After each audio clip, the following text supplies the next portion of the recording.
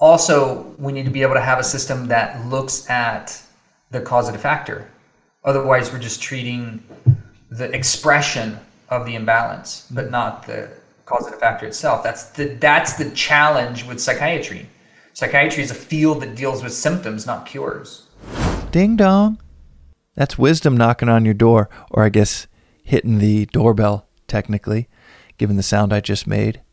And that wisdom, you're going to want to open the door for what this guest has to say. And you already did, because you hit play on the episode. So you already did your part. Now it's up to us to deliver. And with today's guest, Dr. Dan Engle, I know for a fact it's going to deliver. As a board-certified neurologist and psychiatrist, Dr. Dan has a unique background in integrative psychiatry, neurocognitive restoration, peak performance medicine, and psychedelic research. He utilizes this knowledge and experience to help individuals shift from illness and trauma to health and happiness. It is a transdisciplinary approach that this conversation is across many of these different disciplines. And it's one that, well, I just want to jump right into, not delay it any longer. I do need to read a disclaimer for this episode, and that is that the information provided in this podcast is for general informational purposes only and does not constitute the practice of medicine or other professional healthcare services, including the giving of medical advice. The content of this podcast is not intended to be a substitute for professional medical recommendation, diagnosis, or treatment. The use of information in this podcast is at one's own discretion, and it is not an endorsement of use given the complexity inherent in these medicines and the current variable, widespread illegality of their usage. So with all of that out of the way, let's jump into it with Dr. Dan Engle. This is Below the Line.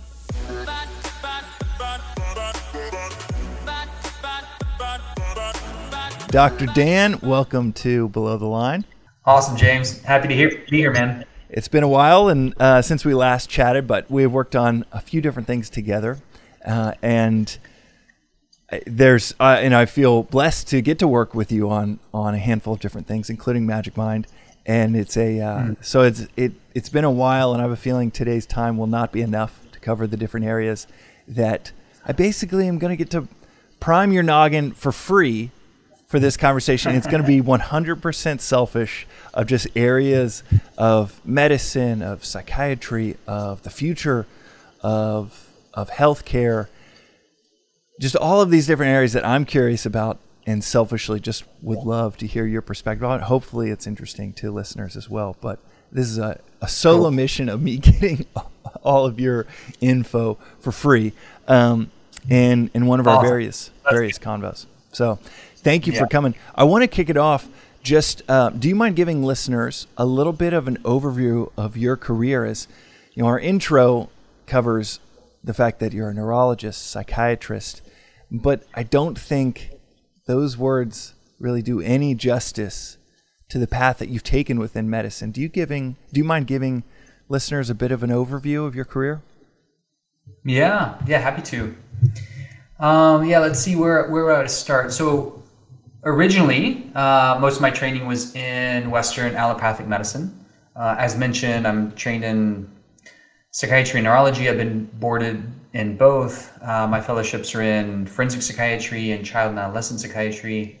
I've had practices in a number of different arenas and fields: detoxification medicine, regenerative medicine, neurorehabilitation, what I would call transformational medicine.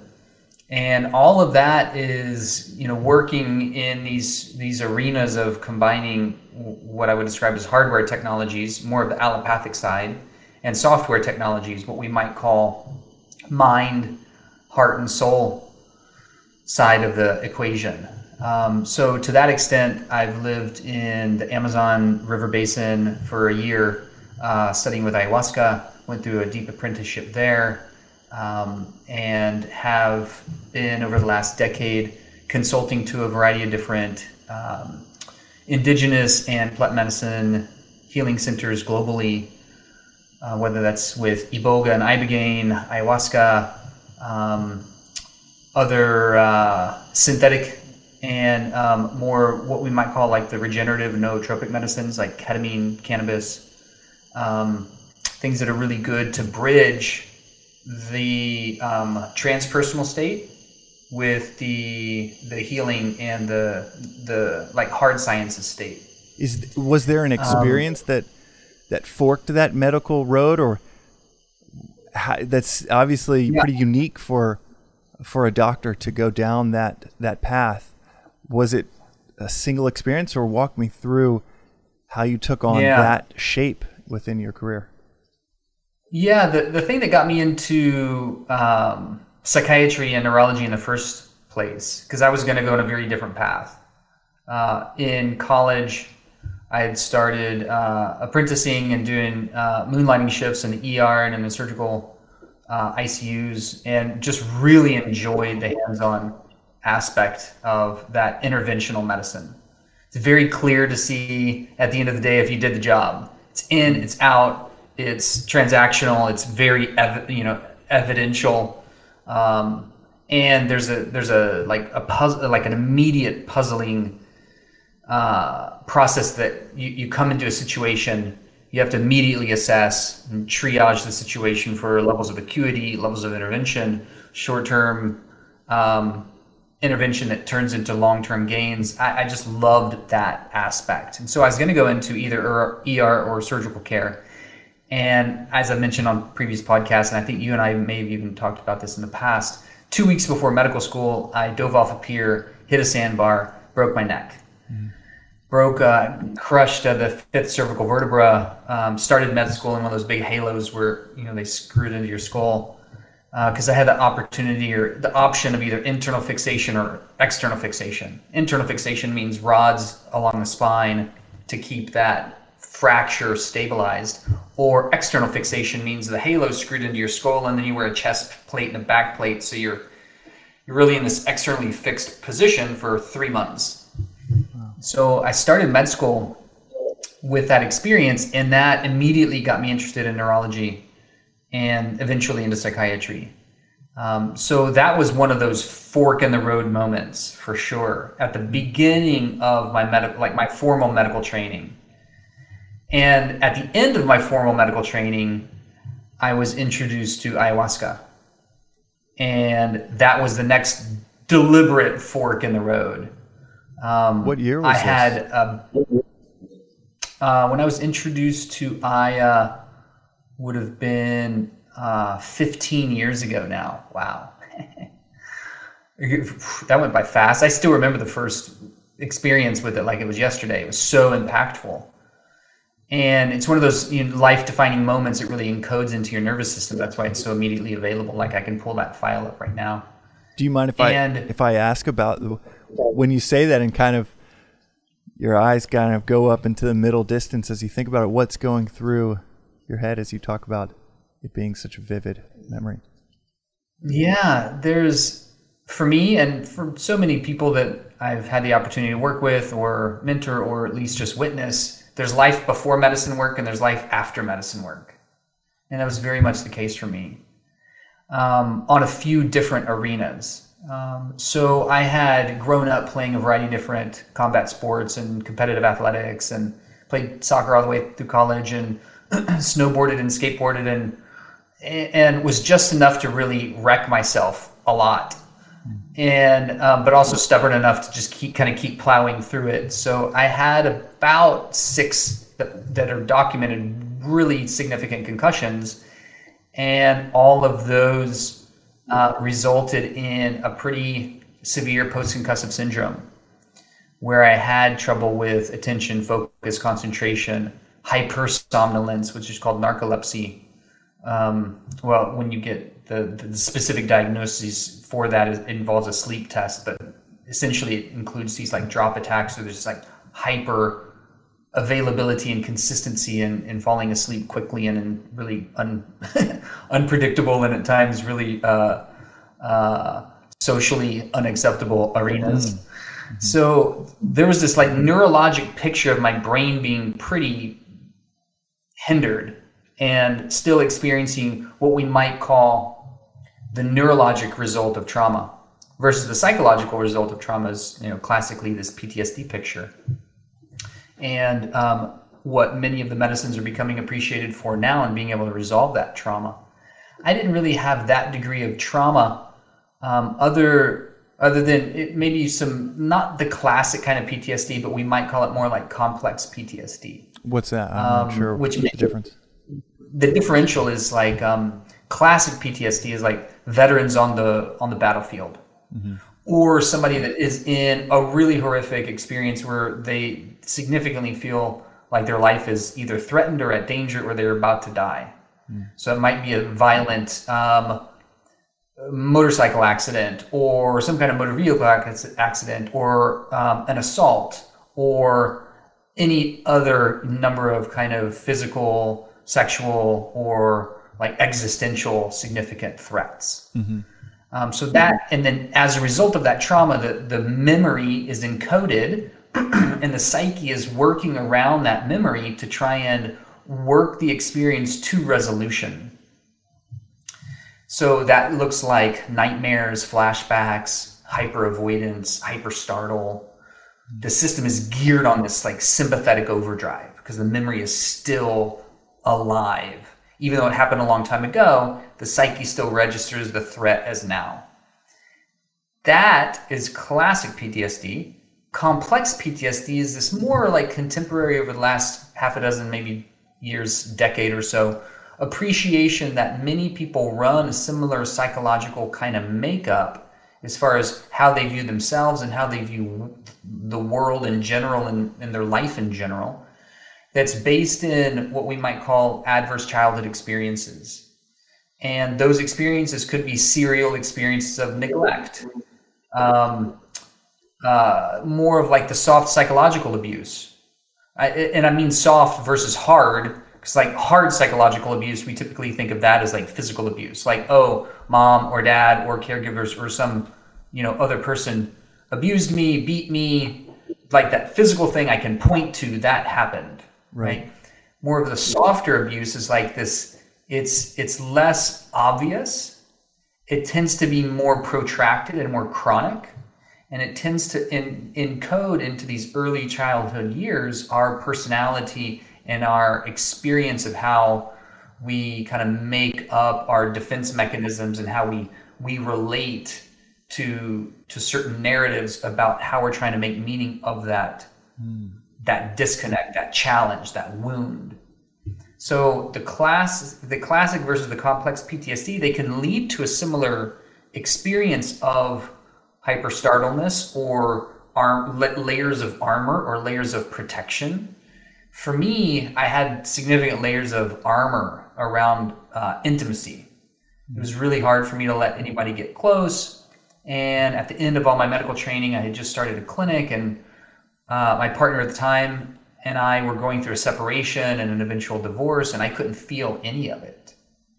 And in our mediation... What do you mean? Like it just... I couldn't feel the grief. Did you know the grief was there and you couldn't feel it, or were you just like... Totally knew it was there. And when we were in mediation and the mediator said, okay, like, my job here is to try and hear each of your positions. How can we work to a smooth resolution and kind of, honorably part ways, so to speak. And I just didn't want anything to do with that. I was like, you can have everything. I just want out. I'm leaving. I'm moving. I'm starting my life different. I was like, it was just very cut, clean exit, non-emotional, cold. And I could see how that landed on her. And I realized in that moment, I didn't want to continue that cycle. I didn't want to continue and contribute to anyone else feeling that way. Like she was like the auxiliary kind of compassion that I couldn't feel. And like holding it, I knew that it was down deep and I couldn't access it. So did that manifest in other ways? Like I imagine for many people they could turn to substance or alcohol or just like going so deep into their career. Did it manifest in other ways that you look back and say, God, that was totally unhealthy? Yeah, I had a daily cannabis habit for about 4 or 5 years. And initially, cannabis was an amazing medicine for me because it's very much, one of those creativity and Oh door yeah. openers and somatic door openers, right? It was the first time that I really started recognizing and feeling into my body as a reservoir of emotional experience. And so I could start, but before that, before I started working with cannabis, my body was just a machine. And I was going to full throttle, especially on the soccer field or in any kind of athletics. I was just going to full throttle down and move through opposition to the detriment of my body. And anytime it was injured, I would just, tape it up and keep going. And so it got me into my body, it got me into dance, it got me into creativity, it got me into like all these aspects of life that were beautiful and helpful. But like all medicines, they have their sweet spot. If you don't use enough, there's no effect, and if you use too much, it's detrimental. So over time, I ended up experiencing a cannabis dependence that was part of my kind of emotional numbing as well. And so that was one aspect, like I mentioned, with like the hyper focus in scholastics or the hyper focus in competitive arenas, or the continued kind of like serial relationships where I would just be in this like serial dating experience, and anytime it got to a degree of intimacy, I just bounced. So there was a variety of different ways that I was consistently unavailable intimately. And it was just at that kind of separation moment with my partner at the time where I realized that I didn't want to live that way, and I wanted to address it. And so I had made a big prayer a couple of weeks later in a sweat lodge to help me open up my heart. And somebody in that lodge who became one of my best friends later, a naturopath friend of mine, he said after that lodge, he said, I think I have something that I could invite you to be a part of something I think that might help. And that was an ayahuasca circle. And I hadn't heard anything about ayahuasca, and I didn't know anything about it. And I barely knew him, but I trusted him pretty immediately. He's a very trustworthy guy. And so a few weeks later, I was in my first Aya ceremony, and I had so many different experiences. It was the first time my brain felt like it came online, like fully, like the residual pattern of all that post-concussive syndrome went away like that. For listeners that might not know about what those symptoms are and for myself as well, for more articulate, what does a post-concussive life look like?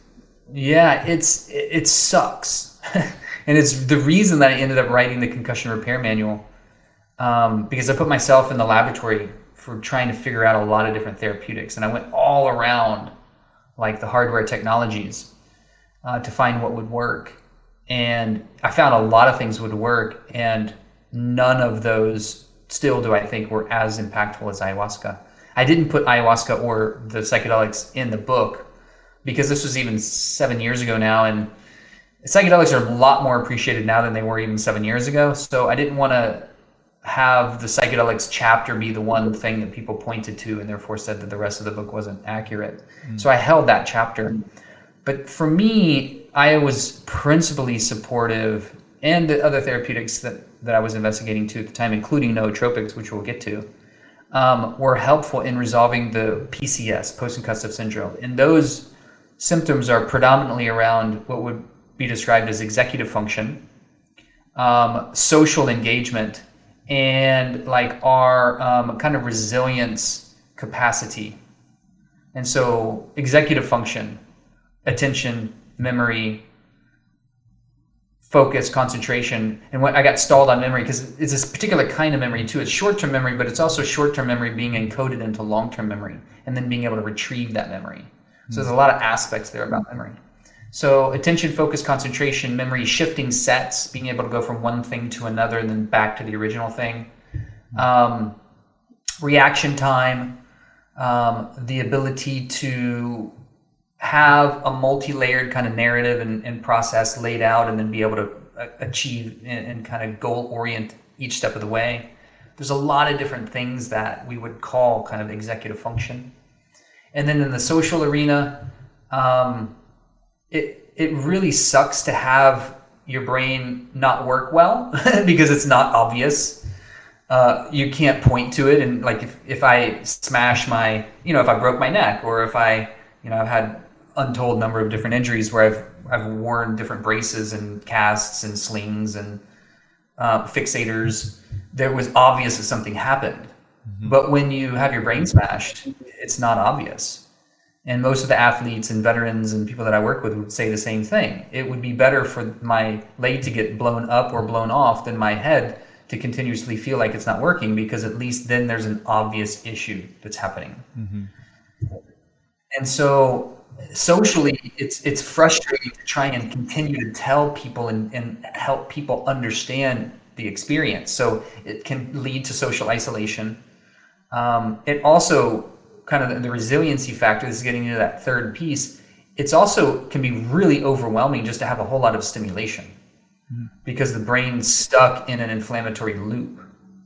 So there's usually an inflammatory cascade, and there might be a residual trauma foci or focal point that maybe it's firing. That kind of sub-syndromal firing might look like petit mal seizures to the farthest degree, but on that spectrum, it can still look like intermittent neuropathy or radiculopathy, or kind of like these more systemic neurological presentations. Centrally, if my brain is not, if it's either down-regulated because it's too stressed, or it's up-regulated because it's too stressed, they both they're the same kind of thing, they just happen over different timelines. So acutely we get stressed, and then over time we just get tired and therefore fatigued.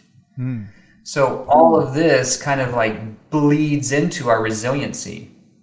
And if the brain's in an acute inflammatory state, or if it's just chronically fatigued, then in either of those situations, there's going to be things like light sensitivity, noise sensitivity, social engagement sensitivity. Just the energetics of a particular place might be like a little bit too intense. Like for me, it was hard to be around a group of people, because that input into my nervous system was just too raw, and it would just be too grating or exciting. Two friends of mine. All of that. Two friends of mine come to mind. One, and I don't know if it was post-concussive syndrome, but it sounds like this is something that people can have and have no idea that it is. They just might think like, man, it's just tough having a newborn, and I'm really out of it, or my job is really stressful, and have no clue that there's something that's not just chronically wrong, but also it sounds like potentially fixable, which is obviously the good news. But it reminds me of a friend of mine that's been on the podcast, Pete Holmes. He was a comedian, and I can't remember if it was after a concussion, although I think it was after a concussion in a car wreck, that he said that he was a stand-up comedian, and he couldn't be funny for 6 months. And he talked about it on his podcast of like, I'll get up and I'll do a set in front of 500 people, and it's my material that I know will make them laugh. They will laugh, and I won't understand why they're laughing. And he would talk about it on his podcast, and someone said, you might have something to do with your accident that you also talked on the podcast. He talks about how he thinks it's a miracle that he had a podcast to be able to talk about this, because someone wrote in and said, try this thing with your finger to get your eyes locked in or something. And I don't know how it was related, but he said the concussion symptoms included not recognizing when something was funny or how to be funny for 6 months. And he was able to do some type of therapy, and it was related to his vision, that allowed him to, it just clicked after like 2 or 3 weeks of this therapy. And another friend basically said that like 2 years ago, he was like, I just felt like my brain was broken. And he does Brazilian Jiu-Jitsu. And he was like, I just felt like my brain stopped working. I would go into work and I could push along, well, my brain was just not working. And he ended up quitting a job and just kind of went this devolution. And he does Brazilian Jiu-Jitsu, so he loves it. So I'm wondering if it's somewhat related, because as you're talking about that resiliency, he's so resilient. And then at 38 or so, just started to kind of like quit things left and right. And friends, family, we've all wondered like what it could be. Anyhow, both of those friends come to mind as you're talking about these symptoms. And before my friend Pete had mentioned it, I just never really hear people talk about the ongoing symptoms of concussions.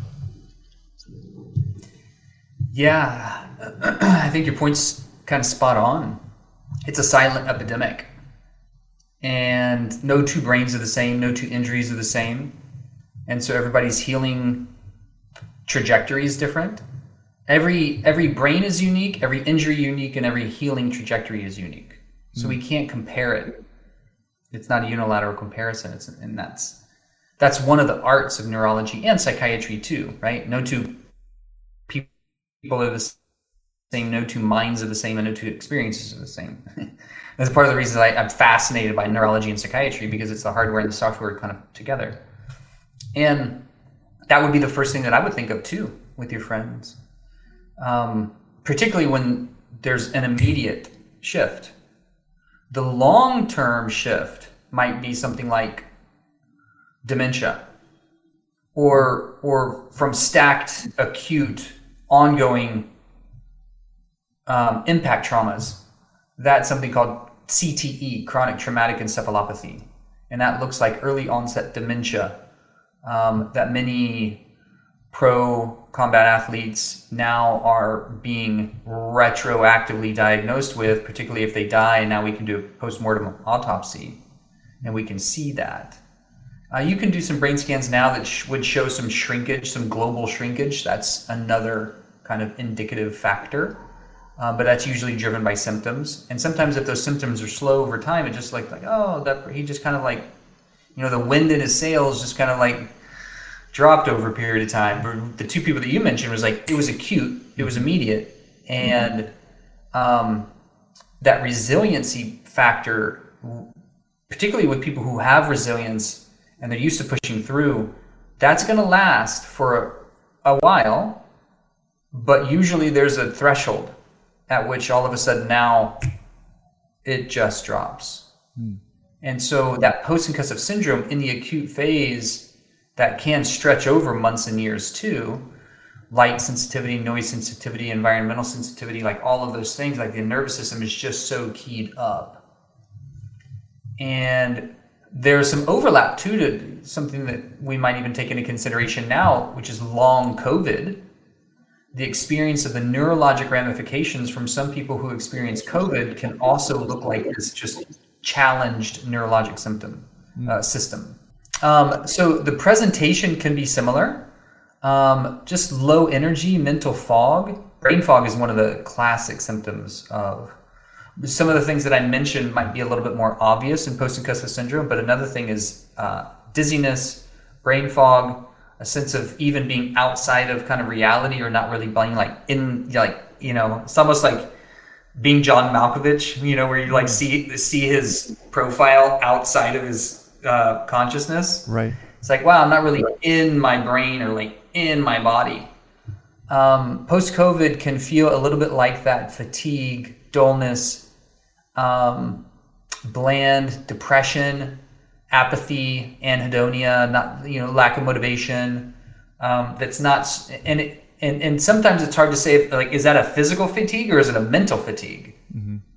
And you can differentiate the two. Kind of like if you stayed up for days at a time, but then you had a bunch of coffee, your body might be really tired, but your mind might be awake, and now you're just wired and you can't sleep. Well, the opposite of that is also true. Fatigue can be kind of like teased apart to see if the generative predominant underlying factor is a neurologic issue, or might be an adrenal issue, or even a gut issue, because most of our neurotransmitters are actually produced and stored in the gut and then transferred to the brain. So there's this thing, we're this just beautifully complex, amazing organism of intricate interconnectivity. And most people's concussion, this is important to say too, 95% of everyone's mild to moderate concussions will spontaneously heal. Mm-hmm. Ones that don't tend to be because the system is troubled in addition to what it's trying to heal. So what I mean by that is if there's a lot of stress in a person's system, then that will limit the nervous system's ability to heal an injury via concussion. And you don't have to have a loss of consciousness to have a concussion. That's an old idea. You just have to have an alteration of consciousness, like to notice that there's a little bit of like even a dizziness, or kind of like, wow, that was big, or like I got to get my bearings for a moment. You don't have to lose consciousness to have a concussion. And then, so as we're kind of playing out the differential of why a person would have a hard time healing from a concussion, if there's a lot of psychological or neurological stress, if the hormones are downregulated and you don't have enough energy in the system to drive healing, if the immune system is overrun by dealing with other kind of ancillary ongoing infections like EBV, Epstein-Barr virus, which is mono, or CMV, cytomegalovirus. These are in the herpes virus category, or COVID. Having a concussion in the midst of COVID is like a double whammy because your immune system is trying to deal with the active infection. Mold exposure is another kind of like pathogen that you could put in that immune system dysregulation piece. And the fourth one, because you had stress, right, psychological or neurological, hormones, immune system, and the fourth one is gut dysfunction. And so if somebody's gut's inflamed or challenged for a variety of reasons, that could look like irritable bowel syndrome, small intestine bacterial overgrowth, or something called SIBO, diverticulitis, Crohn's disease, ulcerative colitis, is like inflammatory bowel conditions. The reason that that's challenging is because it's oftentimes hard to utilize, assimilate, and put to good kind of actionary steps the nutrients and the ingredients of the foods or the supplements that we might take in. So somebody might be on an awesome diet, great supplement stack, but if they have an inflammatory bowel condition and they're not able to absorb those nutrients, now you can see that they're going to be challenged. It doesn't mean that they won't resolve it, it just means it might take longer. So in the centers that I've run specific to neuro rehab, that's usually what we would see. Those kind of four primary issues. And outside of that, the vast majority of people's mild to moderate concussions, different from severe concussions, like if somebody transected a cord, or if they had an acute diffuse axonal injury, or something that was really severe and really global, those don't tend to heal that readily on their own, and therefore you need some extra therapeutics, hyperbaric, stem cells, exosomes, a variety of different like neurorehabilitative strategies and technologies, including what you just mentioned, like with eye exercises, because like 80% of what the brain is fielding at any given time is visual information. And so reading can be very taxing to somebody who's had a brain injury. And a lot of the neurorehabilitative programs are in some way involving eye tracking and this like vestibular ocular motor system, which consumes a lot of energy. How would you test? So some of that how do you test for this if someone is listening to this and is like, shit, I played football growing up, or I hit my head a year and a half ago and I've always felt a little off. How would you test for this if someone came through one of your clinic's doors? Yeah. Well, if people are doing it at home, it's helpful to get a baseline cognitive measure. And so there's a good company called CNSVS where you can do cognitive testing online. I don't think you have to go through a practitioner in order to, but I think it does have some cost. I think it's maybe $30 a test. And then that'll give you a really cool profile about reaction time, memory, focus, attention, concentration, some of these more like data-oriented examples of valence and performance in the neurological arena or the executive function. And then once you have a baseline, I recommend anybody who's going to get hit, get a baseline. Anybody who's in any kind of sports, especially combat sports, get a baseline first before you get hit, so that we can tell what your optimal baseline looks like. And then after you get hit, because most of the time, particularly in playing combat sports over a long period of time, like for example, last week, was it last week? No, it was just this week, Monday. I had a consultation with essentially a guy who had played the highest level water polo. And water polo doesn't necessarily have like pro leagues, but you have these really competitive tournaments. And he's been playing water polo for close to 45 years. And he's in excellent shape. But he's also noticed some early dementia-like symptoms. Forgetfulness, problems in the executive function arena, which we already talked a lot about. And it was one of those recognitions like, oh yeah, I hadn't really thought about water polo being a combat sport, but of course it is. You're constantly getting elbowed in the face and taking balls to the head and then just plowing through it. And he doesn't even know how many times he's broken his nose. Well, there's no way that you can break your nose without having a significant impact to your brain. Mm-hmm. That's just an example, right? Yeah, so I've heard soccer is also be one of the worst sports because of the repetition of these concussive hits. Or what do they call them? Subconcussive hits, things that don't knock you out, but you're doing headers and years of that builds up. Yeah, it was notable when, I could do a little screenshot of the scan I have in my brain. I got a brain scan at one of the Amon's clinics, they're one of the better in the industry for addressing concussion and post-concussive syndrome because of their kind of advanced. Daniel Amon's very good at advancing the field of psychiatry and neurology by introducing this new type of brain scan, which is more of a functional brain scan versus an anatomic brain scan. Like MRIs and CT, CAT scans, you're looking at anatomy, you're not really looking at function. So unless a big chunk of your brain is actually taken out or swollen, or if there's a big like infarct or injury, you wouldn't necessarily see it. But if you're looking at a functional brain scan, like how it uptakes glucose and its like metabolic rate, now you can tell a lot.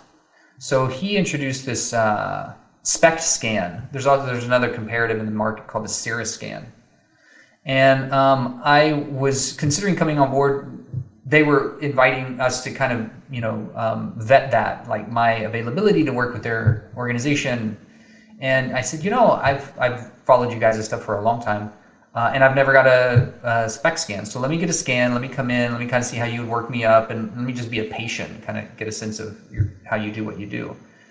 And I got a SPECT scan, and the medical director of one of the centers, he said, wow, I've seen about 14,000 brain scans, and I've never seen one look as bad as yours, function as well as yours.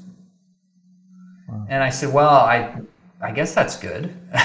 He said, well, it's clear that you've had a lot of injury, and most of this were in these two frontal tracts. Right, where I broke my neck was on the top, it was an axial load, and I've had concussions on the side too. But to your point, soccer, and my defensive position, I played center back, so I'm constantly heading the ball out of the way, taking these long, full volley punts from the other keeper at like 60, 70 yards straight out of the air. And when you look at the impact on the brain, if you get slugged in boxing, it's about, variable rates. It's like 30 to 45 miles per hour impact on the brain. If you take a full volley punt from, say, like the other goalkeeper or, 60, 70 yards, that's about 80 miles per hour impact to the brain. So it's significantly more than even boxing. And I wasn't even tracking that way back in the day. And not many people were. But I played that position for about 25 years. So I had maybe 20,000 different times where my head was hitting the ball. And then when I saw the SPECT scan, it was like you just like if these two frontal tracts were eaten out from the inside, like Swiss cheese, but like a rat just kind of like mowed down these frontal tracts. And it got my attention. And he said, well, it's obvious you've had a lot of trauma, but you seem to be functioning pretty well. So what are you doing? And I said, well, I just launched this. I think they had already known that. I just launched a concussion repair manual. And that's kind of what simulated the conversation in the first place. I said, I've tried everything in that book for the last 15 years of trying to treat post-concussive syndrome, because nobody in neurology, at least that I was connected to at the time, had good answers. And allopathic neurology is historically very good in diagnostics and pretty lousy in therapeutics. Broadly speaking, I know a lot of my neurology colleagues would not appreciate that comment. But it's also me calling to task the industry, because I think we have a lot more tools in the kit that haven't yet been made available to the masses. And most insurance companies don't subsidize these kind of therapeutics, including psychedelic therapy. Same thing for psychiatry. So I'm a pretty strong advocate, and I kind of press on the industry to change our medical model such that we're not spending so much of our money in careless and mindless ways in other industries, like, for example, the war machine. How much more benefit could we pulse into the medical field if so much of our GDP didn't go to the war machine? Especially these are larger political conversations. More soldiers dying now of suicide than combat. You have more deaths in the U.S. from self-inflicted wounds and harm than we do from violent deaths. So it's violent crime. So it's 100%.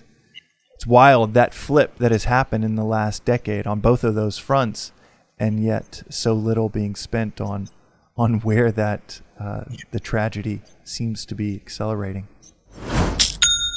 That little ding is the sound of cold, hard, digital, invisible cash going right into your pocket. And by pocket, I mean your digital Shopify account that might be on your phone in your pocket. At least that's the case for us in MagicMind. Shopify allows you to go from first sale to full scale, and it has for us. MagicMind has one full-time employee, and we've gotten to 5 million in annualized sales using Shopify. Me, William, our amazing GM, and Shopify. It is the no-brainer for any e-commerce stack that you've ever thought of. If you're selling online and you're running into issues left and right, Shopify is a solution. If you're thinking of selling online, it is the dream scenario of being able to get your first sale, scale to millions in sales. And we haven't done this yet, but when we do move into physical retail, when we move into physical shops, start building our own, you can actually go from online with Shopify to offline with Shopify, and everything is in a beautiful little dashboard on your phone. I love checking it. You can check it, as you're going to sleep. You just open it up and see your exact sales for the day. You even see tips on how to improve conversion rates, improve your store. Shopify is literally, when I say it's the dream, I mean it is the dream. And we've got a special hookup for listeners, so wait for that in a sec. You can reach customers online and across social networks with an ever-growing suite of channel integrations and apps, including Facebook, Instagram, TikTok, Pinterest, and more. This is one of my favorite parts about Shopify is it has this ecosystem of thousands of third-party apps, developers and teams that are building awesome features for the Shopify ecosystem. So you're getting way more than just Shopify. You're getting thousands of applications built to refine the customer experience for all of your customers. We use probably 8 or 9 of these different apps that Shopify doesn't even build, but it's teams building for the Shopify ecosystem. And were we on a different platform, we just wouldn't have access to these thousands of third-party applications to make MagicMind.com so powerful. You gain insights as you grow with detailed reporting on conversion rates, profit margins, and beyond. More than a store, Shopify grows with you. This is possibility powered by Shopify. Go to shopify.com/belowtheline, all lowercase, for a 14-day free 14-day trial and get full access to Shopify's entire suite of features. And this is a unique offer for Below the Line. You're going to get something special when you sign up with that /below the line. So make sure to enter that.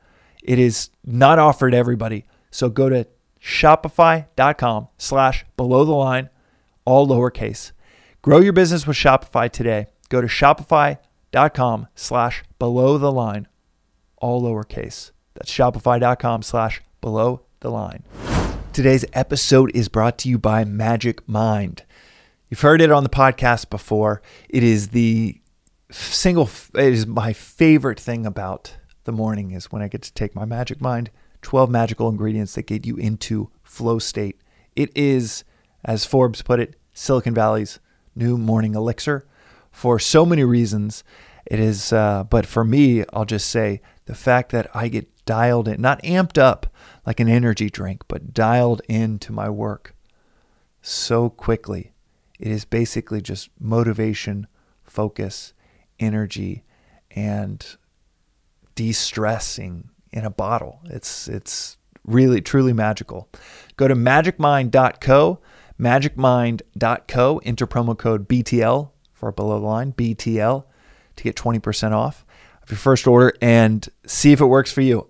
You can literally tweet at Magic Mind, say whatever you didn't like about it, and you get a free refund. It is so easy to get a refund if you do not dig it. So there's really no reason to not try it and see if it is magical for you. You can go to magicmind.co/love just to see all of the public praise. Pete Holmes, the famous comedian, he doesn't stop tweeting about how magical Magic Mind is for him. So you'll probably see that if you look it up on Twitter. But if you've never tried it, go order it. It's promo code BTL for below the line to get 20% off. And again, you get a free it's easy refund if you don't dig it. Magicmind.co and start making magic. Yeah, so your point's an excellent one, and we're seeing the full, not the full. We're seeing signs of how disrupted the cultural psyche is because of the accumulated trauma that hasn't been addressed. And that's transgenerational trauma, it's cultural trauma, it's individual trauma. It's part of our kind of opportunity now, particularly with the internet and all these different movements of bringing the shadow, quote unquote, into the light. And so just to peel it back, and then I'll give you the talking stick because I kind of feel like I've been hogging it for a while. No, as you should. You're the guest. I think this guy's name was Doc Johnson. He said, so it's obviously you've been doing something good. What have you been doing? I said, well, I've tried all these things. Many of them were very helpful. Some of them weren't. And everything that I found that was helpful, I put into this book. And with everything in that book, I still think the number one thing that I've done was ayahuasca. And he said, oh, I've been hearing about, and this was probably 10 years, no, this is maybe 9 years ago now.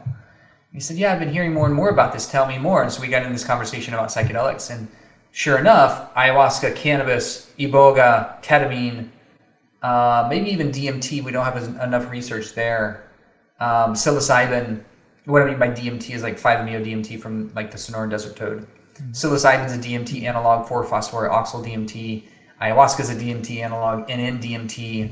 And then you have 5-MeO-DMT from like the toad, and then from other plant species like Vilca, Yopo.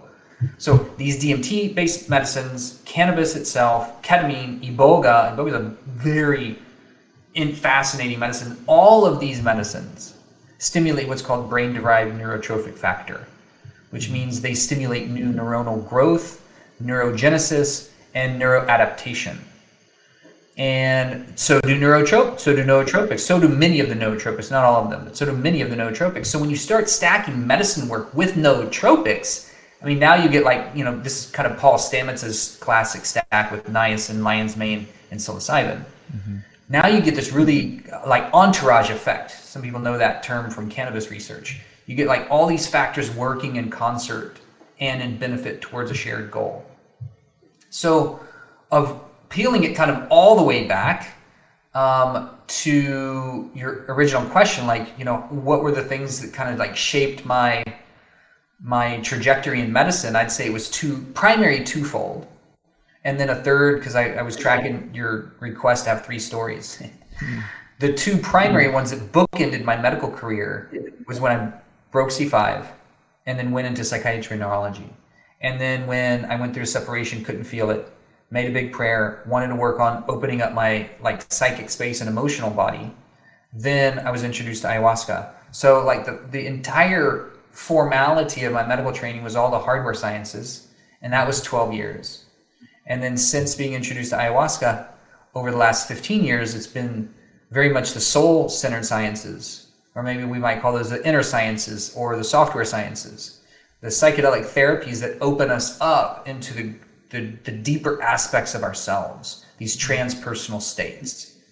So when we have the opportunity to bring these hardware sciences and software sciences together, now we can really see the optimal expression of what neurology and psychiatry are meant to be in complement to one another, brain sciences and mind sciences.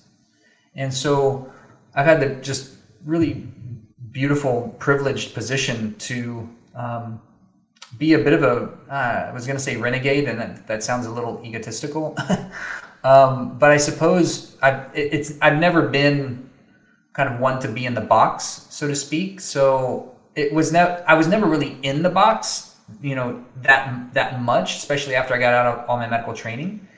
And so many of my colleagues now, and I mentor quite a number of colleagues, psychiatrists, neurologists, internal medicine docs, people that are going through their kind of investigation of how to bring an allopathic, Western trained medical model into its next evolved state, appreciating the right use of psychedelic therapies and how to do that, and therefore how to get out of the box, so to speak, and practice in more maybe transformational or transpersonal ways. So I've had the opportunity to be in that position, and psychedelic medicine is here to stay. It's not going anywhere. It's not a matter of if it's going to become legal, but how and when. And so our opportunity is to continue to evolve the field and perfect. I mean, it's a constant. We'll never get to perfection. There's only one perfect source of creation in the universe, and that's what spurred everything in the first place, whatever our concept of God is. But we continue to perfect the model and continue to polish the diamond and try and blend the science with the art. And especially as it relates to medicine work, there's an artful process of being able to understand which medicine to use for which person at which time, given everything else that they're doing. Just because we have a bunch of ingredients doesn't mean we throw everything into the pot and expect that it's going to create an awesome recipe. We have to understand the rubric of assessment and people's readiness to go through what I might call like level 1, level 2, and level 3 psychedelic experiences. And that's where I get most excited about the potential for where we're going as a medical field.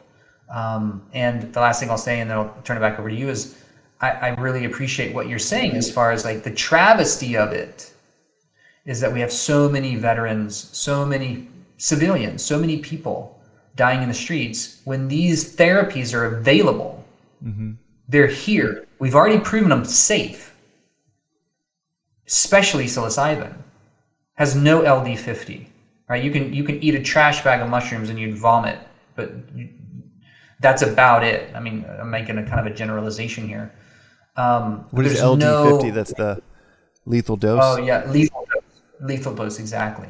There's no lethal dose for psilocybin. Your body would reject it because it's a natural medicine. Natural medicines we have built-in safeguards for that. Iboga, of all the medicines I mentioned, Iboga is the one that can potentially be the most harmful because it can alter heart rate function. But the other cannabis, another example of a very, very, very safe medicine that is still not even legal medically in Texas, where I'm calling from right now, which is a fucking travesty. And yet you can get a benzodiazepine prescription online in 20 minutes. Right. 100%.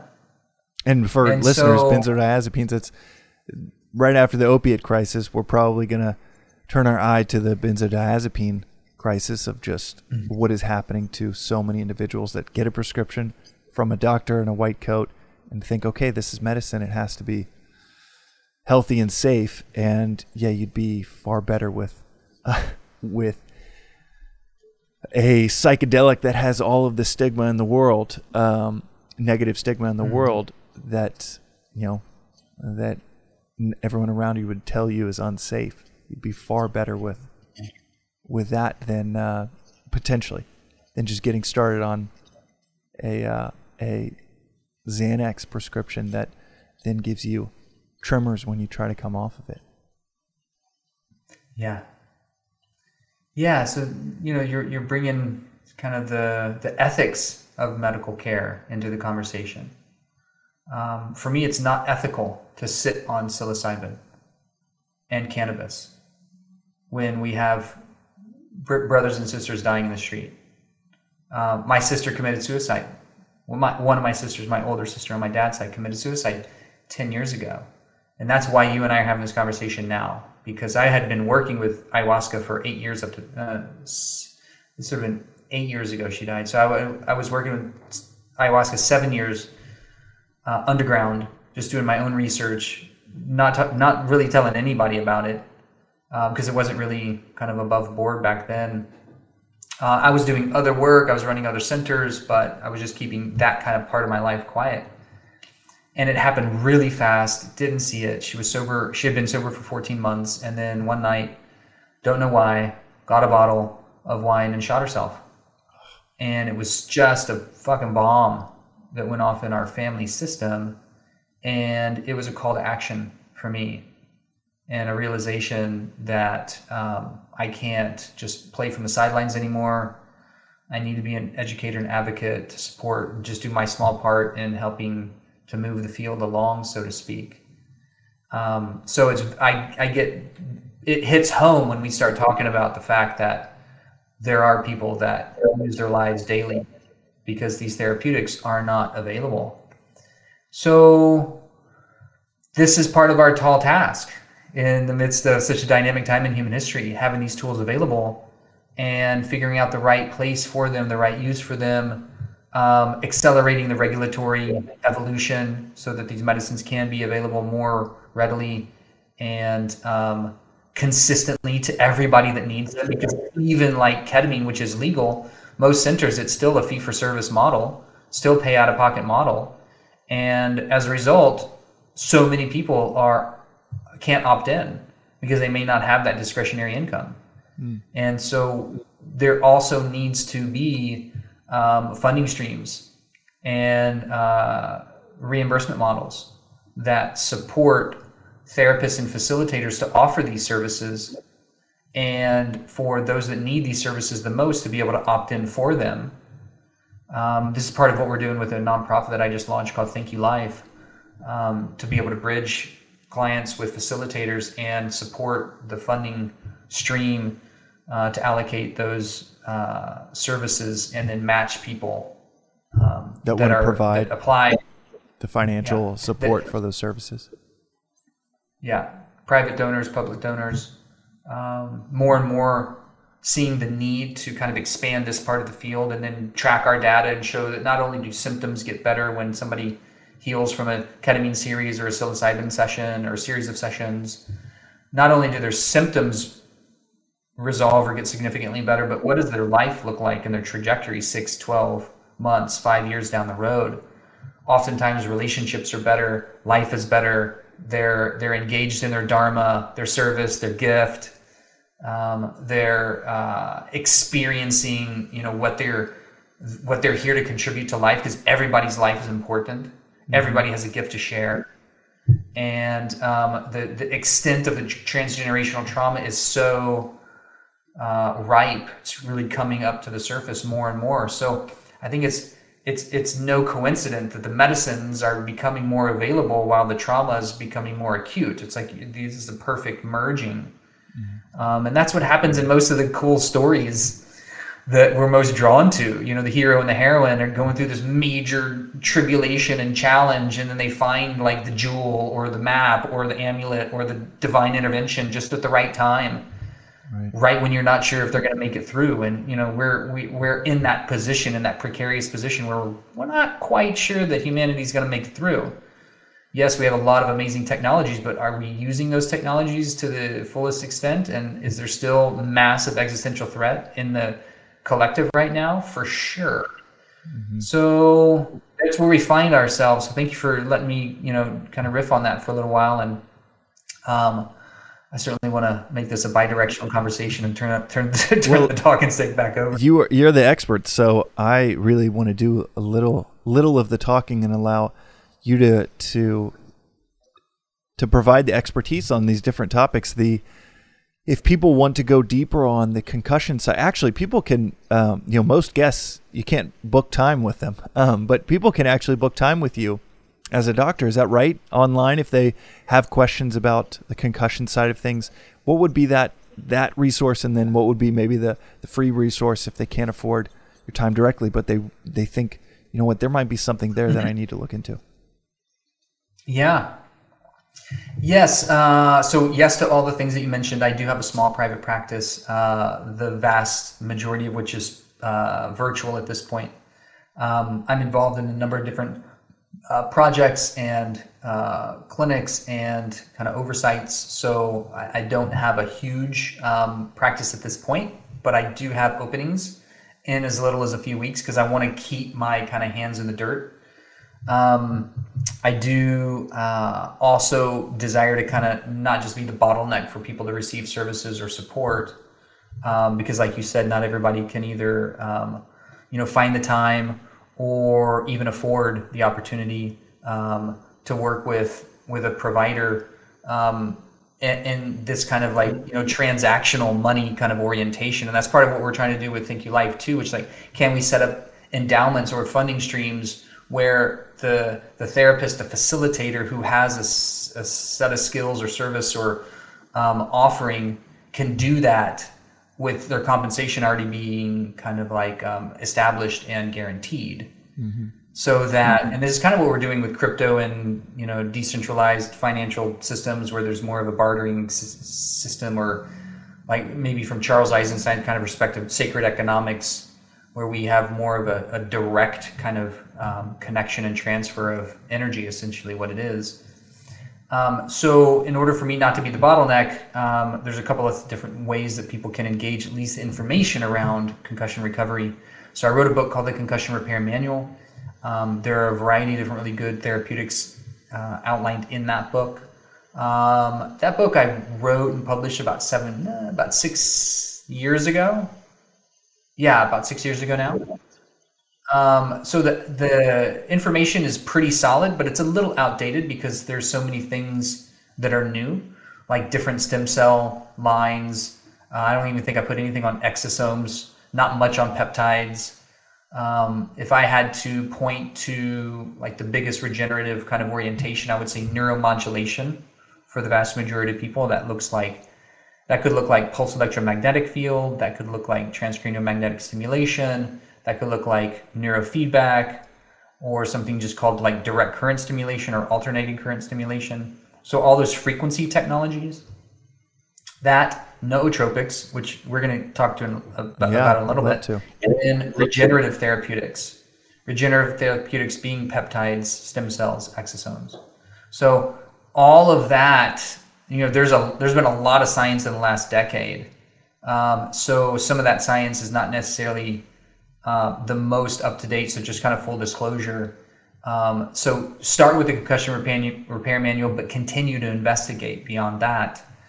And then another program that I'm launching is the Concussion Repair Protocol. And that is a series of videos where I walk people through the understanding of diet, personal practices, sleep hygiene, stress management. And we go through a modularized kind of coaching sequence in series.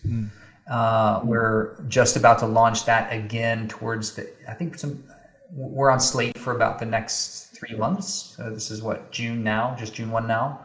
So it should be in the fall. And I think the URL on that's going to be Concussion Repair Program. So those are a couple of options. And then also, I would say to localize support with grassroots community-based organizations, because there's a lot of people appreciating now the residual impacts of concussion recovery. And there are a lot of local chapters of TBI network support, concussion, I think it's concussion care communities or something like that. And then there are thankfully more and more people offering services where you might find a functional neurologist. That's the profession where I found that they've had the best advanced training on neurotherapeutics, not just neurodiagnostics. Their diagnostics are amazing. Actually, in that area code, do you mind if you were at a grocery store and you saw the different types of doctors on a shelf and you were to describe them to everybody, and it sounds like you just touched on functional neurologist maybe being the best one, the one you should pick off the shelf. For concussion repair, what would the different ones that people would even see on or let's say it's a dinner menu and that's what they should order, but they'd see, and you mentioned allopathic, you mentioned naturopathic, you mentioned functional. Do you mind giving just a few minute overview of just what that menu looks like today to probably a very confused customer? Yeah, it's an excellent question. So functional neurologists typically are chiropractic docs that take advanced training in what's called functional neurology, or like the specific set of diagnostic and therapeutics for assessing a particular challenged arena of the brain or the central nervous system, and then knowing how to use a series of diagnostic tests to not only identify it, but then to rehabilitate it. What are the exercises, therapeutic interventions, the practices and protocols to put people through, which you just mentioned, somebody mentioned to your comedian friend, doing like horizontal fixed gaze exercises, right? So you're kind of like fixed in one position and you're just moving your eyes back and forth. Right. He was blown away. He's like, I talk about this every chance I get because there might be someone out there that has this extreme debilitation that has this extremely simple solution that he experienced. Totally. And that's just one example, like, of rehabilitating the visual system. But not everybody's concussion presents visually. Some present auditorially, some proprioceptively, which means like balance, how you hold yourself in space. Some might be more sensorially, like how you experience your body, or acuteness or numbness, or a variety of other things. So when I got introduced to functional neurology, I was really impressed with their diagnostics and even more impressed by the therapeutics. So that would be a subset of chiropractic medicine. My first true mentor was a chiropractor. And really, I thought they just crack necks and backs. There are four primary. I'm not an expert in chiropractic medicine by any means, but my understanding is, and I haven't learned all the different avenues of chiropractic, but my understanding is that there's four main schools of chiropractic medicine, and they don't all agree with one another on the best practices. So they don't even necessarily get along and speak totally the same language, or maybe they speak the same language, but they're speaking a different story about how they're assessing a person's need. Now, there certainly are chiropractors who are like crack them and stack them, right? They might see 50, 60 clients in a day. The mentor that I was working with at that time, genius, beautiful man, and was one of the most present, skillful practitioners I'd ever worked with. And his clinic was sweet too. It was a family-run business. His daughter worked the front desk, and his wife did the books, and it was just like that more of that pure feeling of what an old school small town doc would be. And I learned a lot about understanding the entire system from aspects of what I might now call body, mind, heart, and soul. All aspects of self, and how each of these interweave, and the body might be an expression of what's happening psychologically or emotionally or at a soul level or a spiritual level. And we might need to intervene on the body because that might be the safest place to intervene. Or maybe it's starting with the foundation, particularly if somebody's in chronic pain, and he worked with a lot of people in chronic pain. And also, we need to be able to have a system that looks at the causative factor. Otherwise, we're just treating the expression of the imbalance, but not the causative factor itself. That's the challenge with psychiatry. Psychiatry is a field that deals with symptoms, not cures, because we don't have a really good diagnostic appreciation for getting to the root cause issues. So I learned a pretty cool, I mean, for me, I kind of geek out on this stuff, so it was cool to me, system from him and then some colleagues of his on being able to use applied kinesiology and like the myofascial system and how joints lock into strength-based kind of restful positions or weakened positions when they are stressed emotionally or with an experience that takes them out of resonance, takes them out of like the center. So you might be able to test a particular joint on a particular meridian line and show that a particular organ system is the primary expression of a physical problem. So for example, if I have a headache, can I find the reflex point to be able to show that it's actually a digestive system disturbance or it's a mineral imbalance? Is that typically, is that some often seen as woo-woo and for sure. All of my allopathic colleagues would look at that and say, where did you learn that? And you learned that from a chiropractor, or they're a bunch of quacks.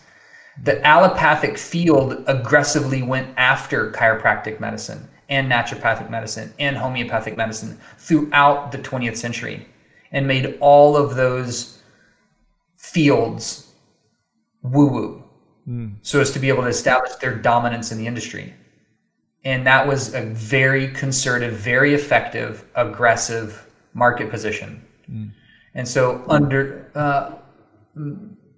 unfortunately, that kind of residual label has stuck.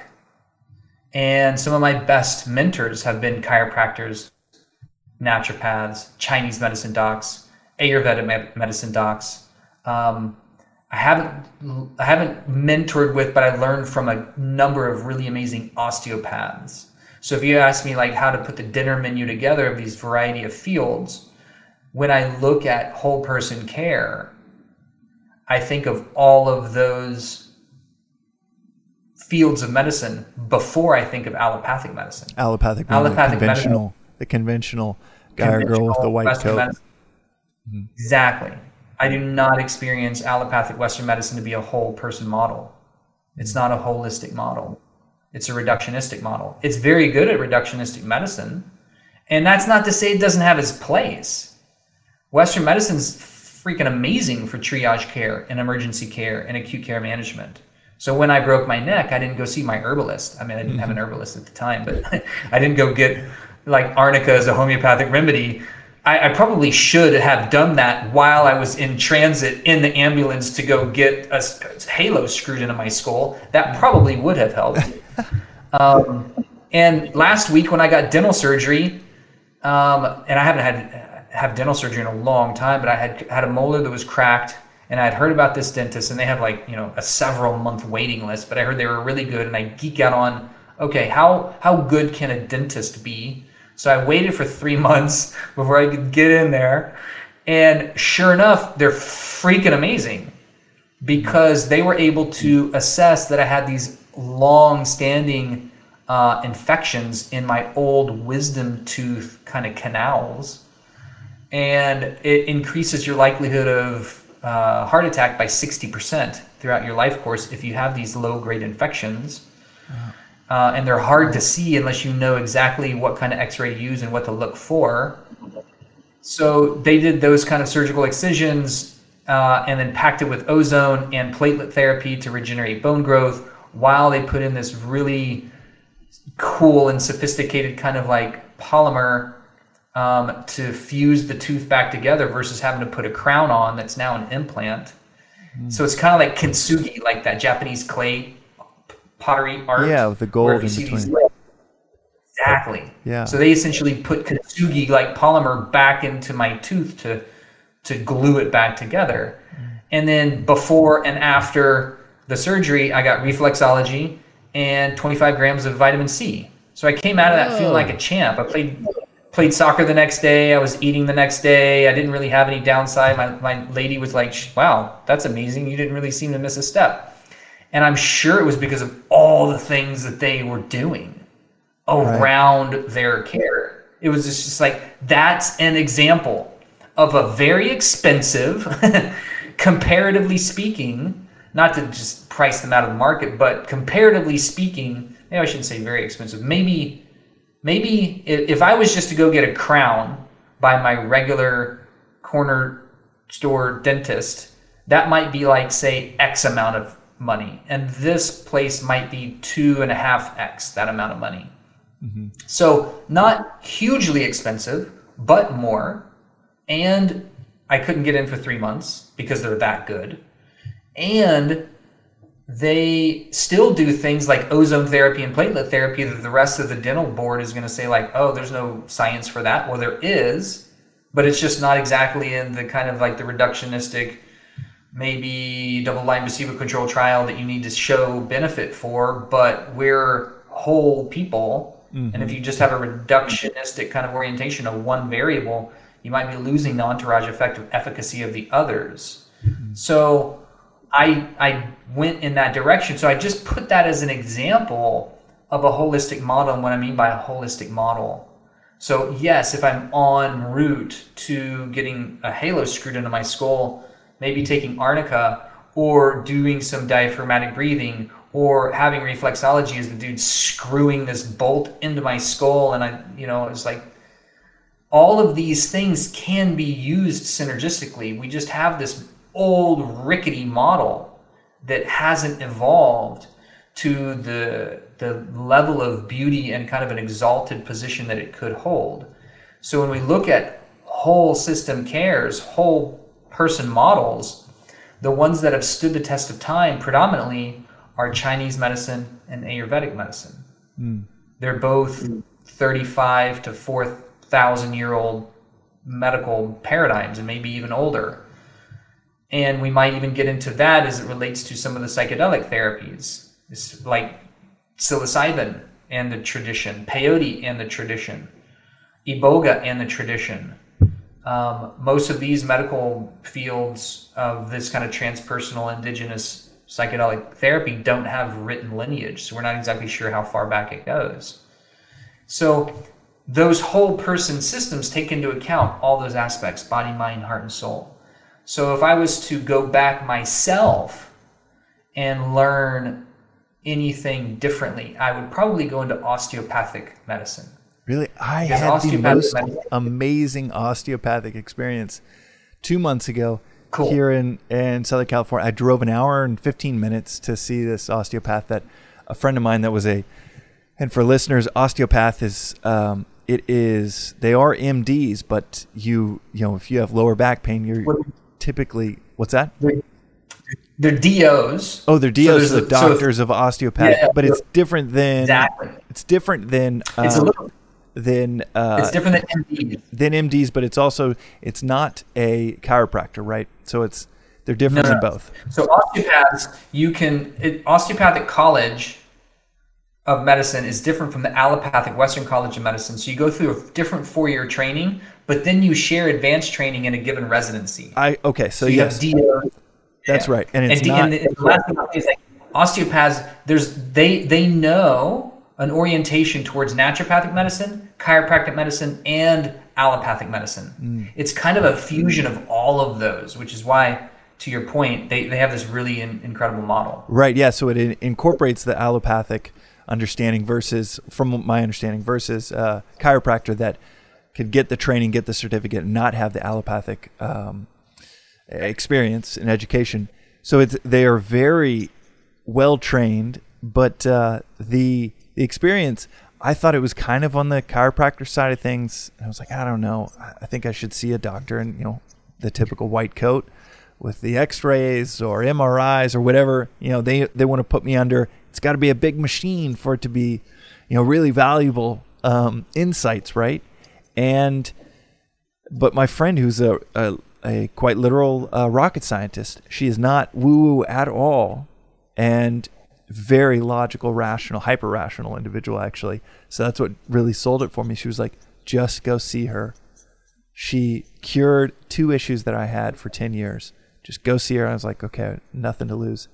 And it was the lightest touch, but in 7 sessions, cured my lower back pain that I've been talking to you about for 2.5 years. And it was an osteopath, wow. Unbelievable, in Costa Mesa, Southern California. If anyone wants to shoot me a note, because I'll recommend her all day long. I'll put the link even in all of the links. Jake, write down all of the links that we're dropping in this episode, and we'll mention them. This episode is also brought to you by ChargeBee. Imagine this. You're launching your subscription product and you need to invoice your first few customers. You integrate with a payment gateway, write some code to support recurring billing, and you start charging things up. Stuff seems to work until you need to create tax-compliant invoices or set up flexible trials and run pricing experiments. Yikes. Or integrate with more than one gateway. Yoinks! Billing needs grow as business needs grow. Every line of code you write for your billing system contributes to the spaghetti nightmare that will keep you away from your core product. Don't do that. ChargeBee is here to help. We replace in-house billing systems and spreadsheets by giving teams the ability to set up subscription plans and trials, run pricing experiments at scale, analyze accurate subscription analytics, accept multiple payment methods, and much, much more right out of the box. ChargeBee works with global payment gateways like Stripe, Braintree, PayPal, everybody, and integrates with essential tools like HubSpot, Baremetrics, Xero, QuickBooks, Salesforce, and much more. ChargeBee, ChargeBee, ChargeBee. The journey to the first million is often the hardest. To help you get there faster, we're offering free access to ChargeBee's Rise plan. This offer is valid until you hit your first $1 million in revenue. This is a meeting that goes back 2 weeks ago. Me and the CEO, I said, this isn't enough at 500K. This isn't enough at 750. This offer should be valid until customers hit their first million in revenue. And that's how we came to this decision. So you don't have to worry about billing and subscription management in the marathon that is running your business. To avail the services.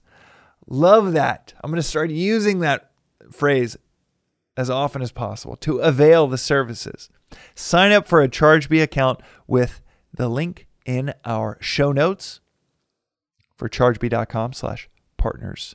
Sign up and enter your details with the coupon code BTL for below the line BTL. And then you complete your sign up within seconds. Super easy. ChargeBee rocks. But yeah, so you keep going on this menu. I have other things that I want to ask you about, but I want you to round out this menu of options that there is more than just the same cheeseburger that 3 generations of your family of going to see that general practitioner. You have naturopath, osteopath, allopath. Keep going in this realm of just outlining the menu for people when it comes to healthcare. Yeah. So you mentioned osteopath, naturopath, chiropractic.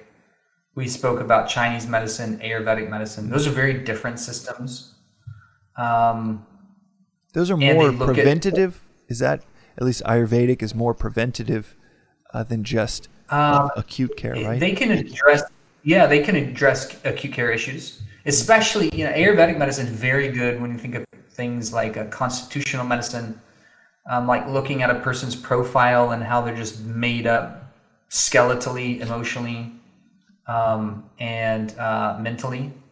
So you have these primary different, what are called doshas, or kind of constitutional types, and therefore your constitutional remedies might be associated with your particular profile. It's very oriented towards detoxification. And that might look like different practices of cleansing the body and opening up what are called the emunctories, or the detox channels. Oftentimes the practices of Ayurvedic medicine look very different. Like we in the Western kind of, particularly in the United States, we have this butt phobia. People don't like to talk about like enemas or suppositories, or like that's a bit of like a no-fly zone. But historically, many of the more kind of holistic orientations to medicine included using ways to clean out the colon, i.e. enemas or colonics, as well as the administration of medicines rectally versus orally, because you get better absorption. And, there's going to be a whole lot of feedback that you're probably going to get in regards to my mentioning the detoxification side of things. But it's interesting. I've been a part of detoxification clinics. I've run detoxification clinics. I've run 10 years of detoxification retreats where we were doing fasting, juice fasting, lymphatic cleansing, colon hydrotherapy. And to see people's transformation, that was without medicine work, and to see people's transformation in only 7 days was remarkable. I believe it. Classically, I don't think that's too afield for what listeners of this podcast are. I mean, especially the Silicon Valley founder and startup founder demographic. Anything that's over 10, that's been done the same way for over a decade is probably obsolete, not taking in new information. And when it comes to, especially like microbiome leaps of scientific feats that are happening right now, there is that whole part of the world, of our anatomical world, that we pay no attention to, that we probably should. In fact, I remember there's a Indian sage, Ramatirtha, who's just a lion within Advaita Vedanta, and one of his famous quotes, I think, goes along the lines of, a good diet and good digestion is halfway to godliness. And just digestion is not something that is like heartburn at night and you take a pill for it and it's a footnote in your life. God, it's a good digestion is pretty core to everything that you're doing or aiming to do. 100%. And it can start with as little as a one-day juice feast, right? Or some kind of liquid feast, or bone broths, and then extend it to 2 days, and extend it to 3 days, and then put in, while you're just taking in liquids, do coffee enemas once a day. Coffee enemas? Boil out the coffee. Yeah. What is that? Yeah. So you boil out the coffee for like 20 minutes so that you don't have the caffeine spike. Okay. And you use only the highest quality, not like Folgers, right? No offense to Folgers, but it's usually laced with a lot of pesticides and herbicides. So you use like Purity Coffee is one of the cleanest that I know of on the market. They test it for all of the shit that you don't want in it, plus they test it for the phytonutrient profile. And a coffee enema, coffee is really good at decongesting the liver. And the portal circulation from the colon, the circulatory system called the portal circulation, is the direct path to the liver. So anything you put in rectally or into the colon, from the bottom up, so to speak, is going to have more direct access to the liver. To be able to hold that in and to dump and essentially decongest the liver, that's where a lot of people's toxicity resides, because the liver is this massive filter organism that's filter organ that is constantly working to detox our system. We have these major different detox channels: kidneys, liver, lymphatic system, sweat, skin itself, kidneys, and those are kind of the main ones. And then there's some secondary detox channels as well. But if we just use those as kind of the primaries, the two big filter organs are the liver and the kidneys. The liver is actually not an end organ. Like kidneys are end organs. Like you don't have circulation through, kind of like all the way through the tissue space. Whereas with the liver you do. So when you drop in something that's so decongestive, turmeric is decongestive, apple cider vinegar is decongestive. There are other ways to decongest the liver. Like a good drink in the morning is apple cider vinegar, turmeric, and a little lemon juice in warm water, and drink a liter of that. If for a small person, maybe a half a liter, but for a bigger person, drink a liter of that before you do anything else, right? Because that's going to decongest the liver straight away, start your day that way before you put a whole bunch of food in there or toxify in some kind of capacity. I hadn't heard These you are all talk just about that different ways. before. What, say the recipe Yeah. again? Warm water, apple cider vinegar, turmeric, and lemon juice. How much of each? About, say if you were going to do a liter, I might do a half an ounce of apple cider vinegar, a half a lemon, and a teaspoon of turmeric. Now, true turmeric is activated by black pepper, so if you have more of like a well-rounded, and they have these different Ayurvedic recipes to take first thing in the morning. Could you take take a Magic Mind with the apple cider vinegar, or with the other ingredients potentially get in the way of what the apple cider vinegar is aiming to do, and the turmeric? Yeah, the apple cider vinegar and the Magic Mind wouldn't have any negative kind of overlap. But basically what you're doing is, if you do that, well, it's funny, you and I haven't talked about this much. I mean, our conversations always go in a variety of different contexts. It's kind of like the Tesseract, and we just pick a wormhole and we go down that one. Right. So we were destined at some point to have this conversation too. If you did that digestive drink, and it's not really even a digestive drink, it's more of a lymphatic cleaner, and it also works secondarily on the liver.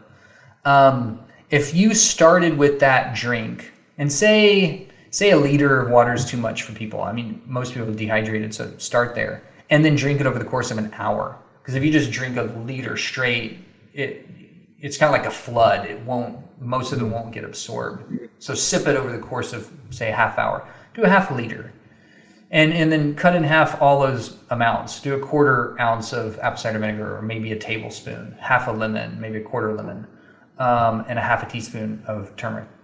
So do that, drink it over the course of a half hour, and then a half hour later, have a Magic Mind.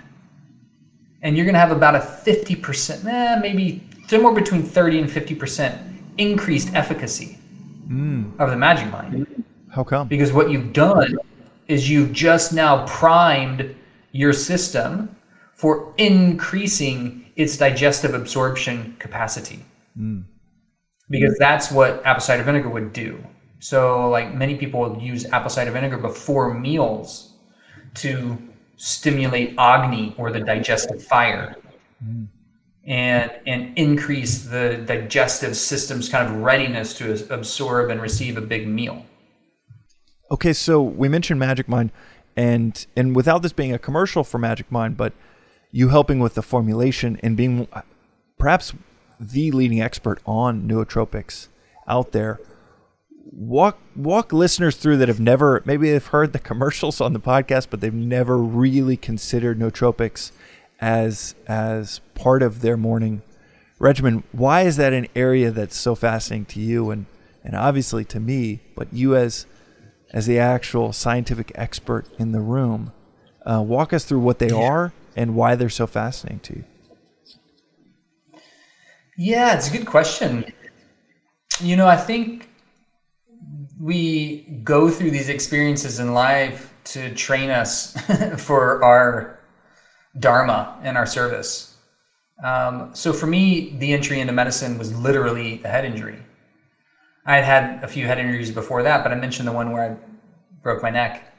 And then that wasn't even the worst one. The worst one was the one after that, where I got turned upside down in a snowboard park, put an 8-inch crack in the back of my helmet, and really started having bad post-concussive syndrome. And at that point, I knew I needed to find solutions, because how it expresses, I couldn't think straight. I had brain fog.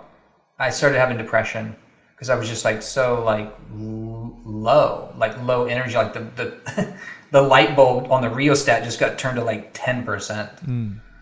Like, oh my gosh, I'm not going to continue to function and like serve this way.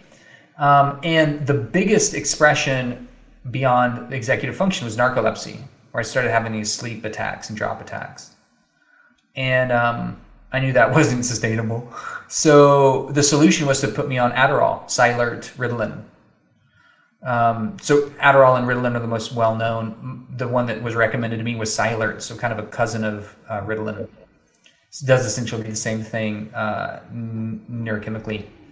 And Adderall is essentially cocaine, and Ritalin is essentially speed. Sorry, the other way around. Ritalin is essentially cocaine and Adderall is essentially methamphetamine. Neurochemically, how they work, they're more higher pharmaceutical purity and potency for sure, but neurochemically they're very similar to those stimulants, and they work. Cylert was amazing. Like, wow, that my brain felt like it turned on.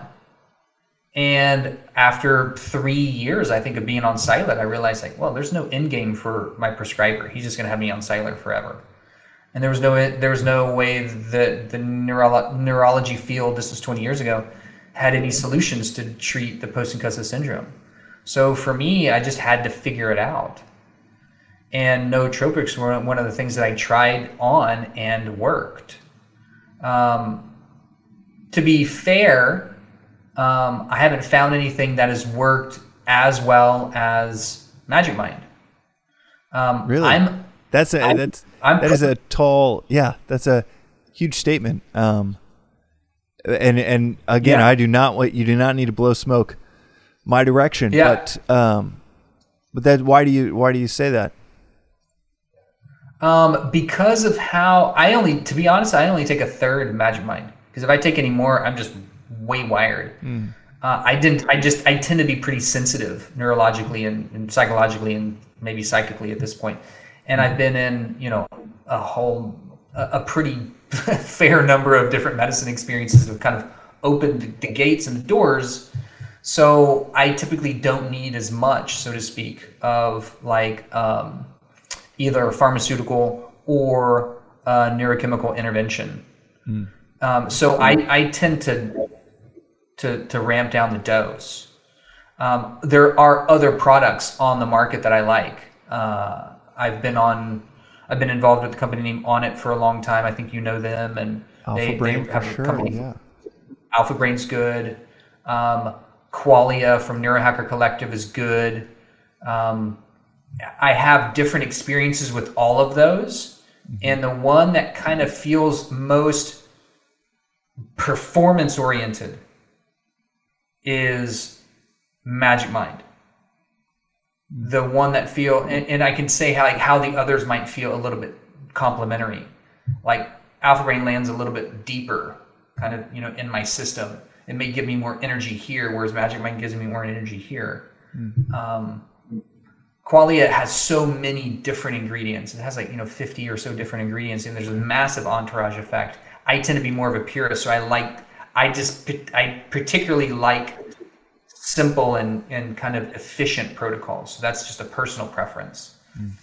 And so when I started looking into all the different nootropics, and for a while I was just toggling these things together, and then Alpha Brain was the first complementary formula that I found about 10 years ago when I started working with that company, because I became really good friends with the founder.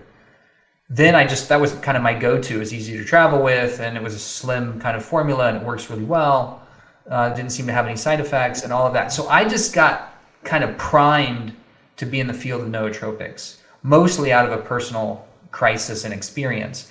Whereas I know a lot of docs who are like geniuses in immunology because they had an immunological kind of entry into medicine, or somebody else might have had like a hormonal dysregulation because of being, adrenally taxed over so long, and then they kind of had to get into restorative medicine that way. So we all have these kind of like doorways in. And I love geeking out on the hardware side, and I also love plants. And I just love getting to know the aspect and the integrity of the plants themselves. And I love Magic Mind too, because it's one of the more elegant formulas, and it's one of the more heavily plant-based formulas. And so when I was in herbal medicine and herbology, it was a joy for me to get the raw ingredients and to blend them into particular profiles of constitutional remedies, and make decoctions and alcohol tinctures, and then work with different ratios of efficacy and concentrations, and then to see just what that one medicine does. And then like a Chinese medicine perspective, when you have like the king and queen kind of herb and agents, and then you have the secondary profiles, and then you have the harmonizers. Right. And that's what it That was feels a whole, like. that was a whole world for me as well, of just you grow up and you think like a pill that is going to have an effect is ibuprofen. It's one hero ingredient, or it's a vitamin, and it's like vitamin C. That's the hero ingredient. But then when it gets into cognition, then and the goal being flow state, it was this beautiful kind of entourage and a really amazing cast and crew of characters that a tiny bit of this amplifies that. And you might have a hero ingredient, but its best friend will make it that much more of an impact, or that much more impactful for you. So out of the ingredients in Magic Mind or nootropics in general, what are some of those herbs, plant-based compounds that come to mind where you're like, man, I love that this drink has this, or I love that it could be Alpha Brain. But what are those that come to mind, and how do they work for listeners that have no idea what we're talking about right now and think, okay, energy is coffee or a Red Bull? Yeah, well, thankfully we have other options besides just Red Bull and coffee, right? Thankfully. And if I was going to think about like how to kind of like compartmentalize or categorize some of these, I might think of like the adaptogens, right? Classically, rhodiola and cordyceps. I love the experience of rhodiola, cordyceps, and ashwagandha, right? They're all different. Ashwagandha is a little bit more feminine. It's a bit more immunologically based. Cordyceps, rhodiola, they're more performance based. There's more of a yang energy balanced with the yin energy. So if we just have a yang kind of energetic profile medicine, it's easy to just stand on the gas pedal. And I'm used to standing on the gas pedal, and that only works for so freaking long. Like caffeine or something. And caffeine's a yang medicine. And it's a good medicine. Coffee is an amazing food. Coffee is phenomenal for the brain. It is a brain like jet fuel. Caffeine too, matcha too. I mean, we might as well just say like caffeine is that kind of jet fuel for the brain. Coffee's beautiful as a medicine and a food. The challenge is it's fairly acidic. It's usually laced with a lot of phytochemicals and herbicides and pesticides. It's taxing on the adrenals because it's such a cortisol flood, especially if we get normalized to high doses. And then we have to use that to get up the next day and kind of like, do the grind again. It's seductive to lean on coffee because it works so freaking well. You talked about benzos before. Well, benzos are the counterpart to coffee. They work so freaking well. They work fast. Your system notices it. It's easy to get addicted to it. And you have a withdrawal if you don't keep using it. Right. Whereas like matcha and green tea, and Andy Weil is probably better to speak on matcha than I am. He's such a genius on it. He's a genius in many things. I totally look up to that dude. Well, you both are. It's amazing to have you both as anchors of our scientific advisory board. But yeah, huge matcha fan. Yeah, huge matcha fan, right? And it has so many phytochemicals that are really supportive to round out that kind of entourage effect. Yes, it's got caffeine, but it also has theanine in there that softens the caffeine a bit. And there's not that much caffeine in Magic Mind in the first place. I think there's only like maybe 30, 40 milligrams. That's right, yeah. And that's a manageable dose. Now, when you put all the nootropics in there, now you've got energy. Caffeine will give you energy. So will rhodiola. So will some of the other kind of entourage. Honey to an effect because you've got like some calories in there with sugar, but they're natural sugars. And when you add natural sugar to a formula, then the body receives it as food, and you get better uptake. I remember you telling me this. It was pretty formative of you telling me adding a little bit of sugar, adding a little honey. And that was part of the reason that we added it. It wasn't just the flavor, but you're saying that and I just took your word at gospel. So do you mind explaining that a little bit more of why a little bit of something like a sugar will help with the absorption of everything else, when typically we think of it as like, oh, that's additive and probably not necessary? Yeah. Yeah, maybe I was first turned on to that in Mary Poppins when she says a spoonful of sugar makes the medicine go down, and that's probably because of a taste profile. Most good medicines are bitter, and it's because of how they interact and work in the body. And most people don't like really strong bitter taste. So if you have a sweet, then it cuts the bitter, and then you have more likelihood that people are going to take it orally, unless you put it in a capsule and people don't really taste it. But when you just look at things nutritionally as well, the body receives calories, especially if they're good, clean calories. It uptakes them readily and uses the cells use that calorie as energy input, and then build ATP, and you get energy output. And so if you have a formula that has like a natural, cohesive, organic, and kind of like maybe we could say also beautiful, so to speak, caloric profile, like a natural honey would be, versus like a polyunsaturated, trans fat, or something that's really toxic to the system. You look at cells energetically and biologically, and on a, under a dark field microscope, everything moves away from toxicity and towards nutrition. Really? We do cellularly, we do globally, like we move towards love, that's nutrition. We move away from something that's quote unquote disgusting or abhorrent, or I mean, not everybody, some people have an orientation and a curiosity for that. But the like anything that's going to significantly injure the system, we move away from that reflexively, and that includes toxicity. So taking like the personal preferences out of the kind of equation, things that are going to injure the system, move away from. It's evolutionarily advantageous. We would need to do that, otherwise we wouldn't have gotten this far. And so sugar can be something similar. Like fruit sugar is amazing. Fruit's amazing, still sugar. Honey's amazing, still sugar. And all medicine has its sweet spot, right? If you don't use enough, there's no effect. If you use too much, it's poison.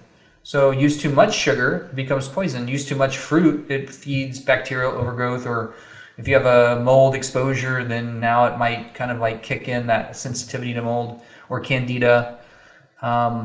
Light has the same kind of like profile. Use too much, now you get either sunburn or long-term cancer profile. So sugar just has this kind of like nice, particularly rounding, harmonizing effect. Some other herbs like licorice is a classic harmonizer. Schizandra is a classic harmonizer. And so when I think of like stable and sturdy profiles and medicines like turmeric is a solid, stabilizing kind of grounding force, great anti-inflammatory. And some of the more, and it kind of like solidifies some of the more performance-oriented medicines, like Bacopa is a bit more of a performance-oriented memory agent. And then, if I'm not mistaken, I think there's phosphatidylserine, which isn't natural medicine in the first place, right? So you're now we're working with a sophisticated formula that has not only organic ingredients, it has more like synthesized, lab-derived and kind of more accentuated and expressed specific molecular profiles. Now, yes, lecithin is an example of something that organically has phosphatidylcholine and serine, and it has those fats, those fatty acids. Really, I didn't know it had that in there naturally. Lecithin. Yeah. But it's not necessary. I mean, you would have to, like many of these medicines, if you find the natural source, you'd have to have so much of the natural source in order to get the ingredient kind of like milligram dose of efficacy. Right. So if we were using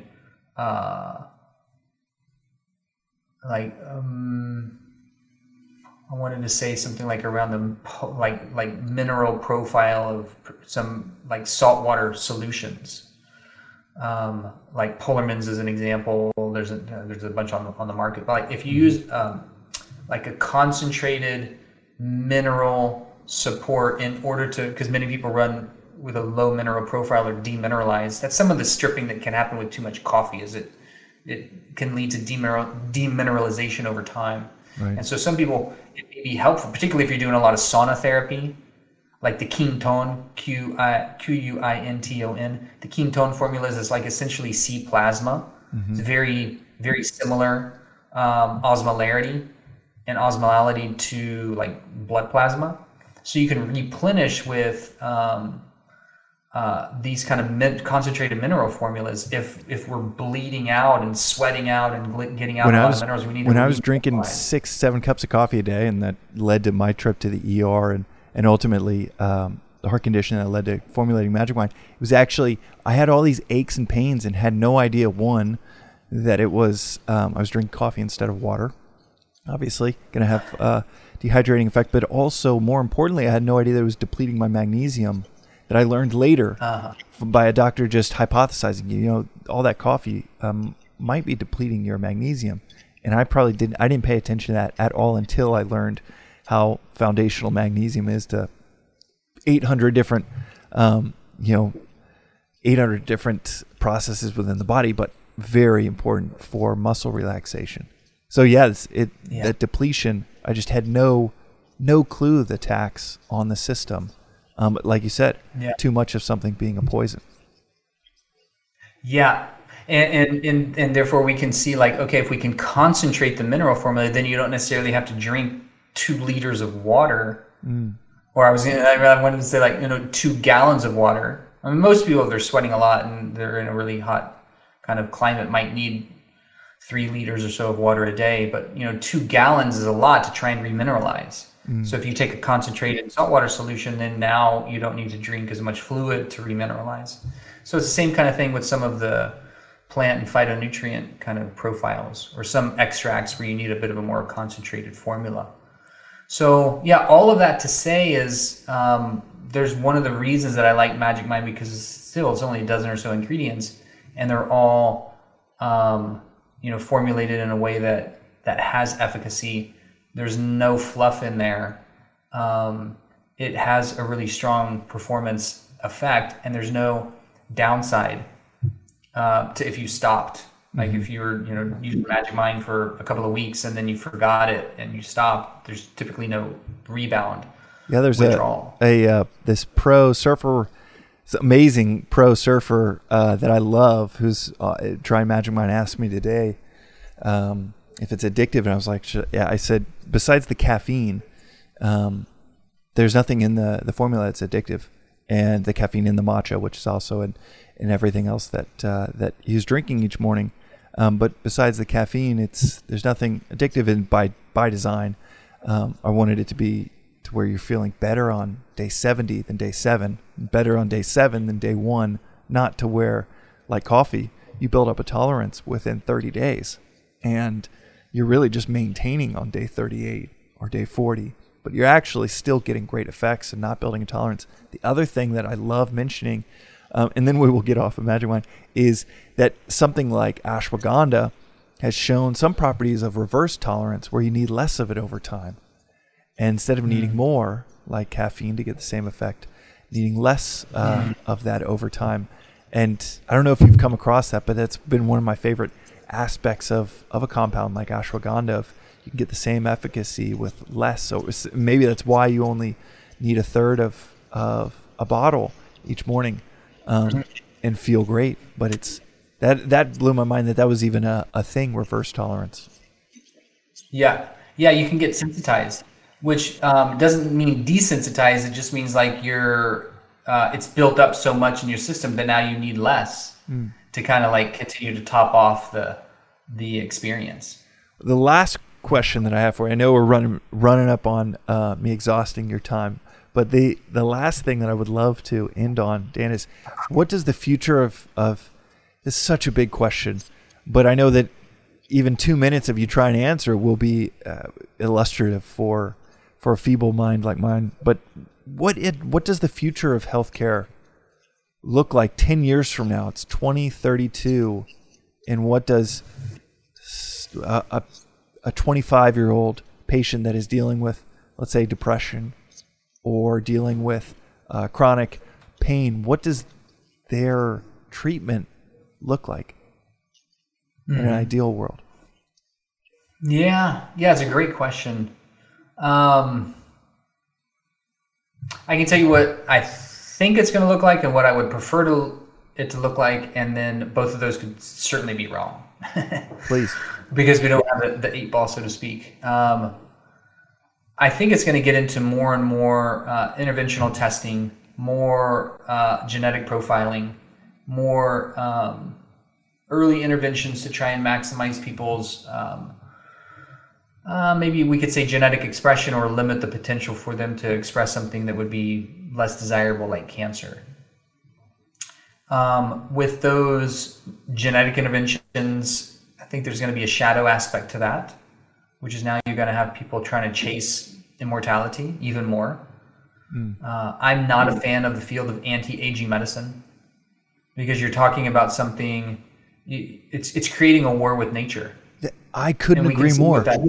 It seems like it is a never-ending battle. So you're basically saying, I'm gonna straighten a dog's tail, that every ounce of the nature within that equation is wanting an unstraight tail. It's pushing back a wave, and it just also feels like it's the wrong mentality.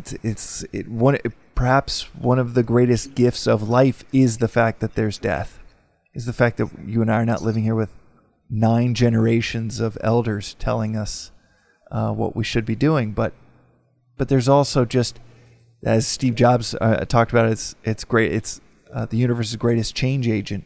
It is a feature to give other people the main stage, than for us to live for 1,000 years, which is, for listeners, I think that's ridiculous. There are some significant, heavy-hitting entrepreneurs with that exact articulated aim. 100%. Yeah, and I think it's the byproduct of a culture that fears death and is very opulent and privileged. We have so much abundance, and we're mismanaging so much of it. There's so much income inequality. There's so much unnecessary suffering. And we have this, throwaway culture where our like, this is a Michael Mead term, our advanced age kind of grandmothers and grandfathers in our communities, they become olders, but they don't become elders. So people that get old, we tend to, by and large, get shunted to the nursing home and do not have the experience of ongoing generative capacity and ongoing need in the society.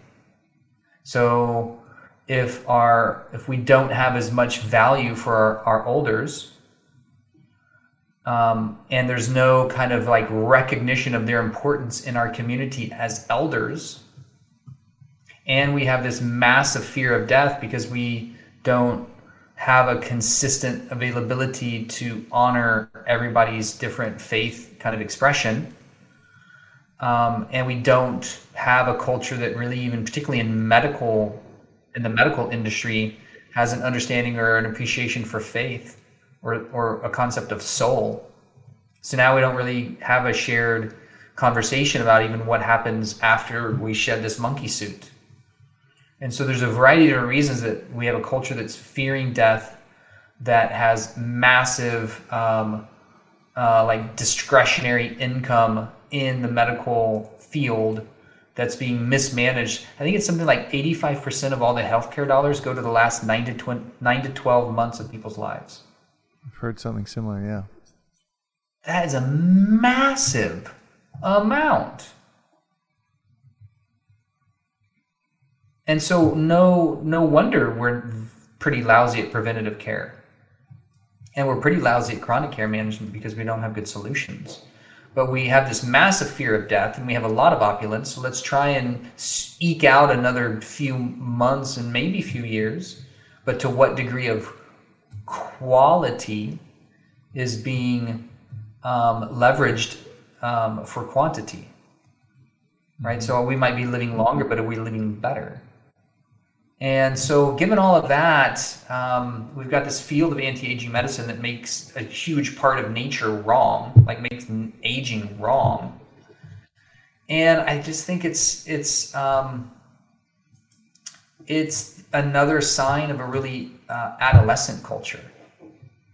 We don't have, I mean, the majority of people in major positions of decision making, politically, medically, in all industries, are uninitiated adults.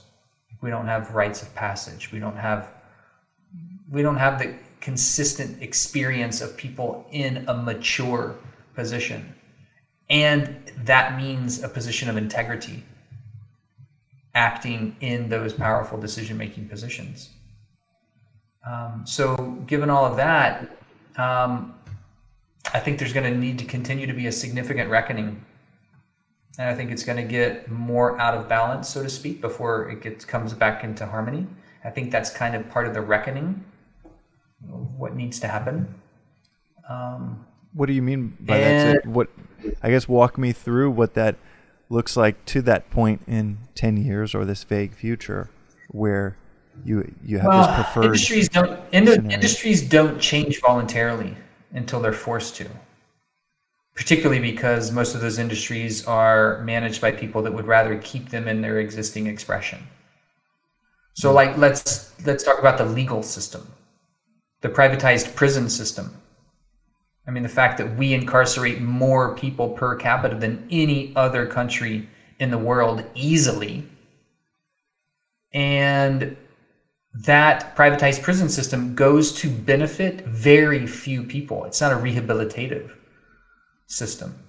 Very few people go through the privatized prison system rehabilitated and made better on the other side. And so is that going to change on its own? No. It'll have to change from an outside force. And that's part of the evolution. And all systems change that way. But big systems tend to change slowly until there's a critical kind of like crisis, and then more change might be motivated. So if I look at all the major industries, to me, everything's upside down from its ideal expression. Educational system, horrible compared to what it could be. It's not an individualized model. It's a one-size-fits-all model. It's now becoming more and more of a polarized political landscape. We don't even have basic education made available to all people, not to mention advanced education, like really excellent basic education. And I'm not talking about like necessarily like socialist kind of values. It doesn't need to get to be a political conversation. I have some orientation and potentially ideas to how it's going to change, but that's not the nature of our conversation. The nature of our conversation is just the fact that if we can see like agricultural system, how we grow food, terrible. These huge monocrop cultures that are depleting soil and the like nutrient profile of the soil. Mm-hmm. That's going to change. Okay, the political arena is filled with a bunch of people who are oriented to their own personal interests and typically act out very little integrity. I know there are exceptions for sure. The medical organization, we spend a lot of time talking about medicine globally, and not globally so much, but at least Western allopathic medicine is still a very reductionistic medical system. That's going to continue to get threatened, particularly with as many people are as likely to experience dementia and neurodegeneration. If we looked at, so we can just kind of keep going down the list of all these different huge systems in our society that are going to need to go through a pretty significant, sizable change in order to be in a more equitable, sustainable, harmonious expression. I'm not saying I have answers to all of those kind of scenarios. This is where ideally we sit down and we ask the hard questions and are willing to make the decisions on behalf of the collective that might mean that we need to invest in some social systems that support people to be at least able to access their own healing through things like the way I'm playing this whole game. In any of those systems I mentioned, my focus is medicine, and within medicine, my focus is psychedelic therapy. It's very clear. I can point to that. That's a lead change agent. It changes consciousness very efficiently. Now you have to hold that in a therapeutic container. You have to be able to make sure people are ready to have a transpersonal experience, hold them through that process of initiation and transformation in a good way, and then help them integrate that back into their lives in a good way. When that happens, it's very consistent that you have a pretty significantly net positive experience. And then once people go through that, they want to give back because now their lives are more enriched and their souls are more online. Right. And some people are fight in regenerative agriculture and bringing consciousness into the legal system and restorative justice and into the political system and looking at areas and kind of different expressions like dynamic governance and right. So I mean, it's happening. And I don't even think we're going to see the full expression of any of these industries being consistently healed towards where it could go in our lifetime. Mm-hmm. I think this is a multi-generational process. I do believe, and what I get really excited about, I do believe we are a part of the significant turning point. Mm-hmm. And the change and the time of change. It does feel like, and if I think of like, it does feel like 1750s. Writing about these ideas, talking about these ideas that, and maybe it's 30 years later that they come to fruition, right. But the discussions are so like this, so profound, wide-ranging, but also very pragmatic, as profound as it is in terms of just something like plant medicine that you're talking about being perhaps the biggest the most impactful thing that you did for what sounds like a brain scan that would be very low functioning individual has this breakthrough medicine that, as you talk about it, I'm sure 99.9% of listeners haven't considered it for a therapeutic sense, and it's been there for a couple thousand years for people to be able to participate in that, but it's through conversations like these that it is becoming more and more mainstream, more and more discussed. It's really, it does feel like you said, it feels like a fulcrum is shifting. Yeah. Or we are shifting on the fulcrum.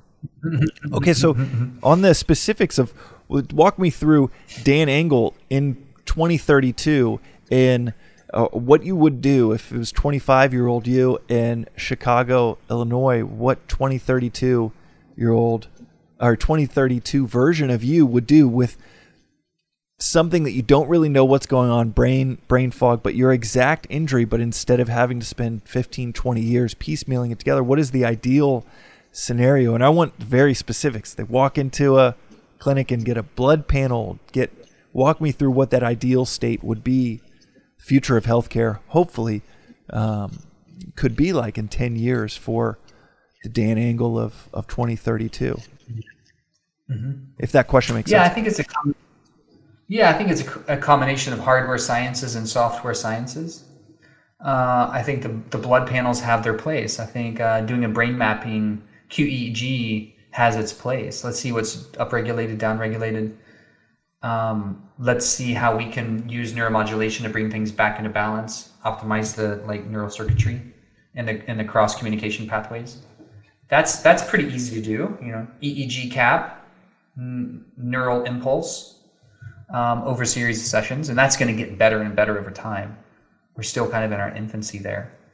Optimizing nutrition. Let's look at the whole person. Let's look at community. Let's make sure your hands are in the dirt. Let's make sure you're looking at the sun when it comes up and when it goes down. Let's make sure you're staying off of screens as much as possible. Let's make sure you're not trying to, force a star peg into a round hole. Like, what's your gift? What are you here to do? What's a part of your own kind of awakening? And if I'm only my 23, 25-year-old self, I want to make sure I've got mentors, people that can really help me become more mature, more virtuous, more kind and compassionate, more of service, more humble, less privileged, less entitled. We have a very adolescent culture. And then we get into, some of the software sciences. That was not an exhaustive list of hardware stuff, but then we get into medicine work. We get into altered states work. We get into time in isolation in nature, vision questing. We get into meditation practices, self-regulation practices, working with our mind strategies, empowerment-based practices, faith-based practices. Like, let's look at the avatars and the teachers that have gone through the shitter and come out the other side with something to share, like Viktor Frankl, Jesus, Rumi, Mother Teresa, Audrey Hepburn. I put in Audrey Hepburn. She's my freaking, like heroine. Really? Watch her autobiography. Yeah, watch it. Well, it's not autobiography. Watch the biography of Audrey Hepburn. Look at what she went through in World War II. I have no idea. And when she came out, I mean, she's amazing. She's also just beautiful. Charade. If you don't have Charade's like a favorite movie of all time. Her and Cary Grant. I'm kind of a geek on that. But anyway, right. So like, let's find the avatars and let's learn directly from them. Let's get inspired by their walk, so that we can actually recognize that our challenges are going to be our greatest teachers. And how do we lean in, like the buffalo lean into a storm, in order to just recognize that this is going to pass, and I can do my part and participate by engaging it, being with it. Let's also have a transpersonal kind of conversation about the nature of consciousness before and after a body, so we don't have to get so worried about this monkey suit being the only time that our consciousness is going to be ever in existence. Let's do the science investigation of near-death experiences. And like, I think it's the University of Virginia Department of Parapsychology has 3,500 case reports on near-death experiences from children, and most of them can be verified. There's a whole lot for us to put into our educational program and our kind of rearing youth and stewarding adolescents to becoming mature adults. And I think that's the biggest deficit. One of my heroes, the last thing I'll say, and one of my heroes, I just want to give him a shout out because his book is amazing. Bill Plotkin and the Journey of Soul Initiation.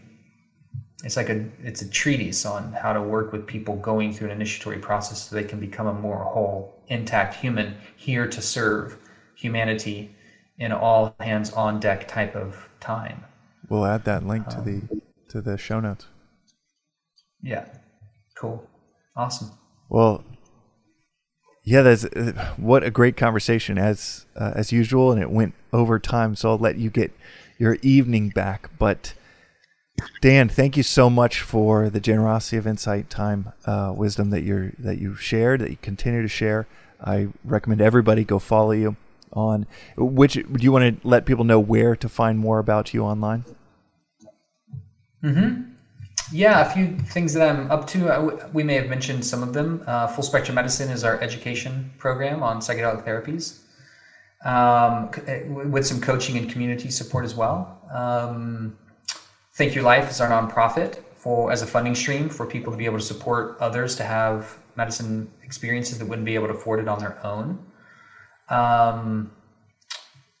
Let's see. On my private side, for people to reach out, that would be drdaniel.com. And there are, those are probably the things that are happening now. There's some things that are in the pipeline, but I don't know exactly when they're going to launch. So I'll save those for the next conversation and time that we talk. And I recommend people follow you on Instagram. It's where you resurface your best tweets and also just share much more visually about your life and your exploration. So I love following that account. Dan, thank you so much again. And I really appreciate it. I know listeners are going to love this conversation. So thank you. You're welcome. Awesome, James. Thanks for having me on. Oh, that was so good. Thank you, Dan. I'll let you get to your evening, but thank you, sir. That was amazing. And sending you love from LA. Cool, James. Good to see you, brother.